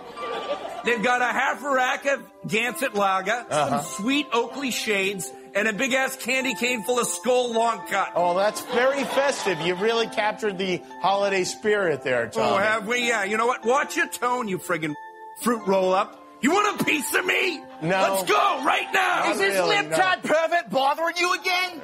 Well, what is this? Yeah, he is, Ma. Hi, Mrs. Fitzpatrick. Talk to me. Don't talk to my kid either. I'm sorry. I just have one quick question for the boy. I was wondering, what is Christmas like in Boston? What do you mean, what's Christmas like in Boston? We're not from Mars. It's the Northeast. Okay, so here's what we do in our neck of the woods. What do you do? On Christmas Eve, we go to Mass. All right, that's nice. The Mass Turnpike, you piece of calm down. And we get off the Pike. We head to my cousin Donnie's in Walpole. Okay. We got a Christmas train there called the Polar Express. Well, that sounds kind of charming. Yeah, we throw rocks at it. Yeah. Then the neighbors always come out. They come out caroling. Sweet Carolyn! Ba, ba, ba. Good times never felt so good. So good. So good. Yeah. So good. That's enough. I don't like that part of the song. Anyway, all right, so you're caroling. Anyway, the neighbors go out caroling, and while they're gone, we break in and we steal all their They got wicked good. Okay, so that's Christmas Eve. What do you do on Christmas Day? Well, on Christmas morning, right around the crack of noon, my 8 brothers and I rouse Ma from her friggin' stupor. And then we open up our gift. Wait, did you say you have 8 brothers? Well, 4 my sister Margaret's garbage spawn. They're awful. But she's doing a dime for selling dust to a cop right now. What? Your sister's in jail for selling drugs to an undercover cop? He was not undercover. Oh, no. What? Yeah, she got pulled over and she tried to make a sale. Oh, no. That's... Margaret's a knuckle hump. Well, yeah, it sounds like it. This all sounds terrible. It sounds like a terrible holiday. Terrible? You got a problem with our quaint New England holiday traditions? What is your problem? You want a piece of me? You want a piece of it? Come on! Because, mark my words, Kimmel, I will kick your ass from Nazareth to Jerusalem. All the way to Jerusalem. From Temple Mount to the Sea of Galilee. Sea of Galilee. From the Mount of Olives to Golgotha. All right. Thank you. That's Tommy Brady Fitzpatrick and his mom, Darlene. Thank you. Beautiful family. Merry Christmas to you. I am Jimmy Kimmel. Give back this holiday season by my new book, The Serious Goose. I wrote it and illustrated it. All the money I make goes to children's hospitals across the country. So, you know what to do. Right. Do you think that Catholics could ever vote for a pro-abortion candidate? Would they be violating their faith? I say no. You say no. Because Why? they live in a secular society and the law respects the choice of people to have reproductive rights. But so okay, that is you your just call it society. reproductive rights, which is also sophistry. We're talking about taking sophistry because to a be human true, life Eric, in the womb. to be accurate, you are anti-choice. You think people should not have a choice of what to do with their body. I'm anti-murdering the unborn. The unborn in America are now a marginalized group, and we say it's legal now. As soon as they are identified as people, as soon as that line, now, if you really want to make a fight, along. No, not 8 months long. By the way, nowhere. You happen to be related to somebody who took a stand on this about a year ago. Nowhere in the law, all New York State did was codify Roe v. Wade. That's sophistry. That is taking a point and twisting it to upset people of faith. Why do that? Because it's true. But it's wrong. I just told you it's wrong. Not wrong. I'll bet you All dinner over anywhere Europe, you want. No, forget about Europe. I'll bet you anything you want, anywhere you want. All over Europe, all New they York have did was laws that codify Roe say v. Wade. Why lie about it? after 12 weeks in the womb, we're not going to kill that because we believe it's a human being. In America, Then do the research. when we say 20 weeks or 24 weeks, people freak out and they say, no. We want to be able to take the life You of have the a child. viability test. We went through this. Here's what your Did we argument. go through this? Who went through That's this? Roe v. Wade. What Well, you you- should you and do I- is, this is what people of faith should do. Instead of weaponizing and distorting the truth, here's what you should push for. Tell me. We need to have more scientific research about when life begins. There's too much of a range. Different religions feel different ways about it, have their own equations. Why don't we have people decide you think a what the standard should be? 5-month-old fetus? I'm not a scientist. I know what the law but is. That is like when Obama said, that's beyond my pay grade. Most people call it a baby. I get an what I'm saying. ultrasound. My wife and I go to get an ultrasound. We see the baby 4 months along. We go, that's our baby. You have a That's choice our daughter. of a lot of candidates who believe what you believe in when it comes to reproductive rights. Right. Why get behind a man who makes a mockery of your faith? I certainly don't think, most people that I know do not think he makes a mockery of our faith. And then we have two prints, New York Times and Salon, that once again got a shit on Christmas. Salon's Marcotte, Merry Christmas is conservative code for fuck you. Oh, really? Most conservatives and liberal enjoy Christmas enough just to have a good time, though every once in a while you get a Scrooge who refuses to fathom the reason of the season and badmouths the holidays and those who celebrate it. Salon's politics writer, Amanda Marcotte, doubled down on her hatred for Christmas by calling those who celebrate it hypocrites who mean fuck you when they say Merry Christmas. You knew we had to have one. Last year was don't say it because you're insulting me and I'm Jewish and I'm supposed to fucking know that somehow.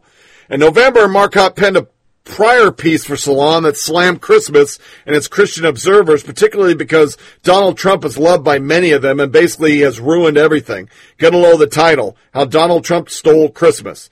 Talked about the man's living rent-free in Lefty Journal's head. She wrote, he ruins everything he touches and Christmas for me is no exception. Of course, Christmas was never a big deal for her anyway. After all, she said to herself, it was never a holiday of great importance to me. I never put up a Christmas tree, for instance. But when it comes to slamming Christians and Trump, Marcotte's perspective of the holiday matters. On December 23rd, Marcotte followed her anti-Christmas tirade with another piece that doubled down on her attacks on Christians and Christmas in light of evangelical outlets Christianity Today called for Trump's impeachment. In the subsequent article, Marcotte asserted that through a 177 Christian leader oppose 177 Christian leaders oppose Christianity Today's judgment. These Trump-supporting Christians are not people motivated by sincere faith, but by people who see Christians primarily as an identity marker that accomplishes being white. Oh, the race thing. And you know this how? Why do liberals who are atheists even talk about Christians? I mean, Christianity doesn't exist. It's made up, right? Kind of like your transgenderism. Marcotte claimed that these conservative celebrations of Christmas is just part of race. It's a political identity used against people they don't see as part of their tribe. Stirred by years of Fox News lying to viewers, conservatives increasingly embrace the phrase Merry Christmas to mean basically fuck you to anyone they deem less than legitimate Americans. Of course, Marcotte played the victim even though she was the one who bashed the holiday she loathed and the people who celebrate it. She lamented that people flooded her inbox following the piece, writing the principal harassment strategy was to track me down on social media, even on my Instagram feed, and flood it with Merry Christmas message from white male strangers to taunt me for my personal grief. About a week ago, Supreme Court Justice Neil Gorsuch was blasted by Twitter's lefties for wishing Fox News a Merry Christmas. The left call it talking point of the GOP. But sure, these Christians, they are the aggressive wackos. Marcotte added, is that the behavior of people who have genuine faith that Jesus' message of mercy and kindness, or the behavior of people who use Christianity as an instrument of domination of others they see as inferior? Then we have Nicholas Kristof, which is what this is all about. 'Tis the season for redefining Christianity. Kristof continues peculiar tradition of devoting columns approaching religious holidays to asking various religious figures if one really had to believe in the virgin birth or the resurrection to be considered a Christian. The latest entry came Sunday, 3 days before Christmas. He spoke to evangelical author Philip Yancey, for Was Mary a Virgin? Does it matter? The opening exchange. Kristof, Merry Christmas, and let me start by asking about the first Christmas. Do you believe in the virgin birth? Doesn't that seem like one of those tall tales that people tell to exaggerate an event's significance? I'm smiling at the question, Yancey says. 100 years ago, the virgin birth was considered so important that it made the list of 5 fundamentals of the Christian faith. Nowadays, with its vitro fertilization, virgin births are old news. For me, the issue centers not on the mechanics of reproduction, but rather the nature of Jesus. In the incarnation, God's own self came to earth as human. I wouldn't pretend to guess how divinity interacted with human DNA, but that's the mystery the virgin birth hints at. That gentle pushback characterized Yancey's tone and content throughout the interview. Some of Kristof's questions Yancey follow. So it's no longer such a big deal. I can say that I doubt the virgin birth without whispering. One of the problems I have with the evangelical church is that it seems more dazzled by the miracles than the message. Particularly in the age of Trump, conservative pastors weaponize God to support a president who is trying to cut Medicaid and school lunches for the poor. Shouldn't conservative Christians believe as much in the Good Samaritan as the virgin birth? Do you think religious result in better people? I've seen many people of faith risk their lives for others, but conveniently, it was conservative Christians who helped delay any effective response to AIDS. Only one question challenged liberal conventional wisdom about conservative Christians. What frustrates you about secular liberals or even mainline Christians? What do they not get about evangelical Christianity? Kristof concluded with his usual theological incoherence. I've asked this question of each of the previous people in these Q&As. What is someone like myself who deeply admires Jesus' teaching, but is skeptical of a virgin birth, of the miracles, and of a physical resurrection? Am I a Christian? The headlines below show how long Kristof has been pleading his strange theological case with the varying degrees of success depending on the interlocutor. Easter 2019, Reverend, the virgin birth is a bizarre claim. 2018 Christmas, Professor, was Jesus really born to a virgin? 2017 Christmas, Cardinal Tobin, am I a Christian? 2017 Easter, President Carter, am I a Christian? Christmas 2016, am I a Christian? Pastor Timothy Keller.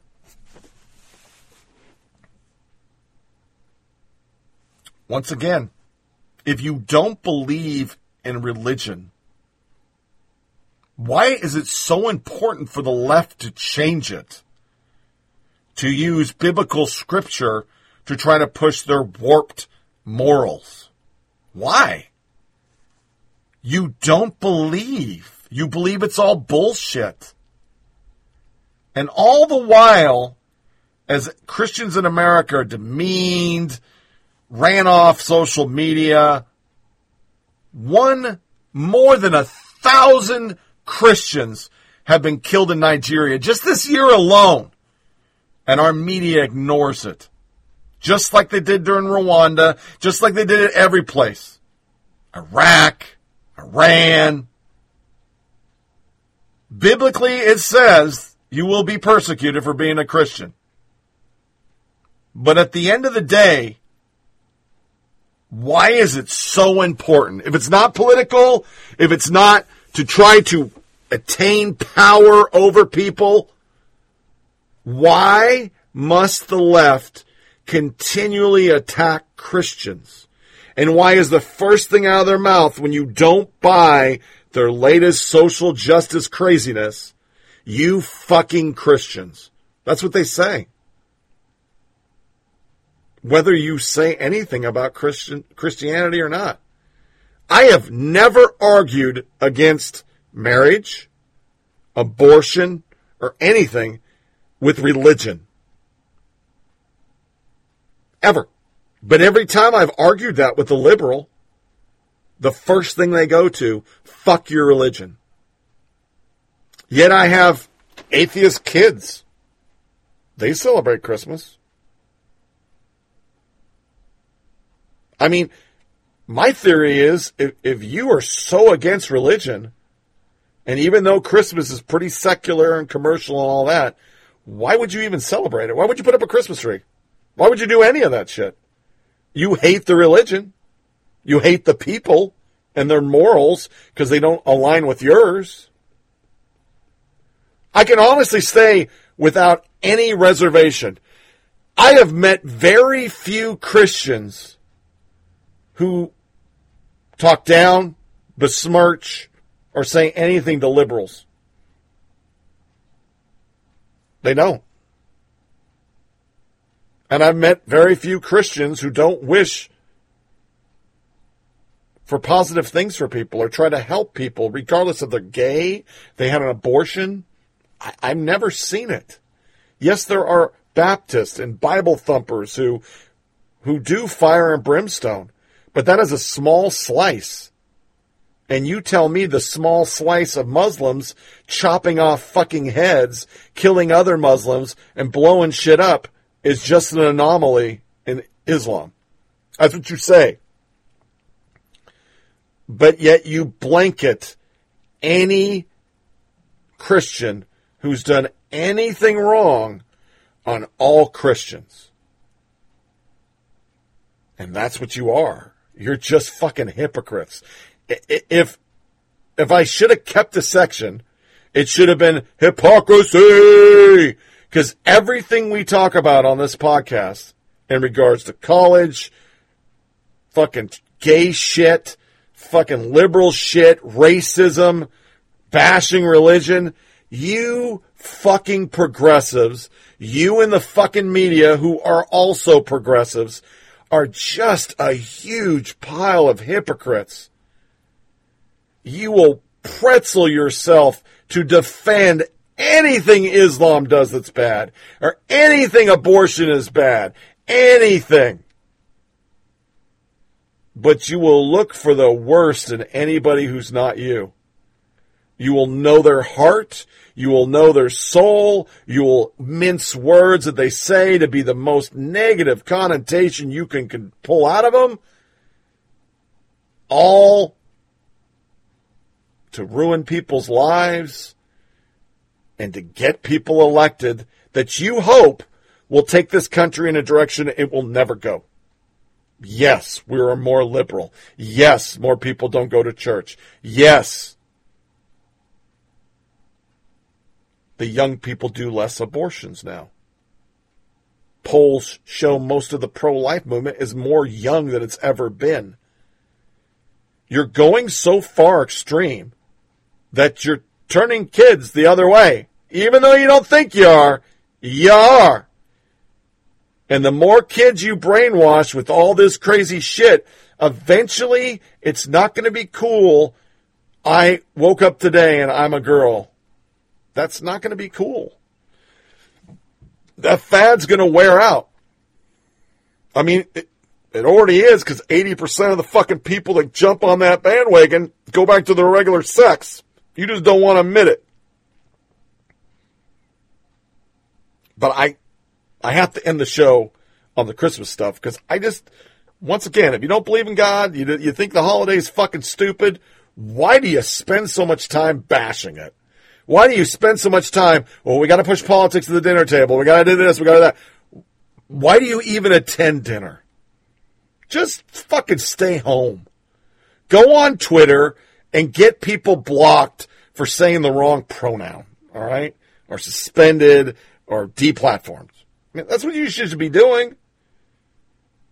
But you spend every waking moment trying to shit on it in the press. I just don't fucking get it. So this wraps up another episode of Flyover Politic Podcast. Please feel free to share with your family and friends and send comments to foppodcast@gmail.com. foppodcast@gmail.com. Get the show on SoundCloud, Podcast Addict, TuneIn Radio, Google Play, iTunes, Blueberry, Stitcher, and Pocket Cast. Make sure you check out the Facebook page of FOP Podcast, and the Twitter account is FOP Tony Reed. Our next show, as stated, will be the 31st of December, the last day of 2019.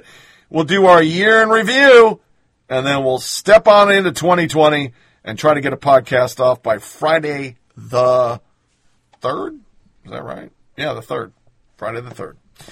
I hope you enjoy the rest of your holiday season. Make sure, I saw Joe Gatto from Impractical Jokers, and he said, I had a great holiday, I stayed out of my phone, and I was present. And I liked it and replied that you can't be present if you have your device. And I hope, I say it every podcast, I know it's annoying, I hope for the rest of this time, if you have family in town or whatever, or even on the 31st when you're out partying or doing whatever you do at the house, I know I'll be in bed probably before 8 and be asleep before 9. I don't really stay up for it anymore. Be present. Disconnect from your devices. Take stock in the year you had. It's not as bad as the media made it out, and we're all still here. Trump didn't blow the world up, and climate change did not melt down your fucking house. You're good to go. And be with your family. And then tune in Tuesday for another exciting episode, our year in review. As always, thanks for listening. Take care. Thank you for listening to Flyover Politic Podcast. Please check out our Facebook page at FOP Podcast and Twitter account at FOP Tony Reed. Remember, it's a short ride. Make every day count. I'm the son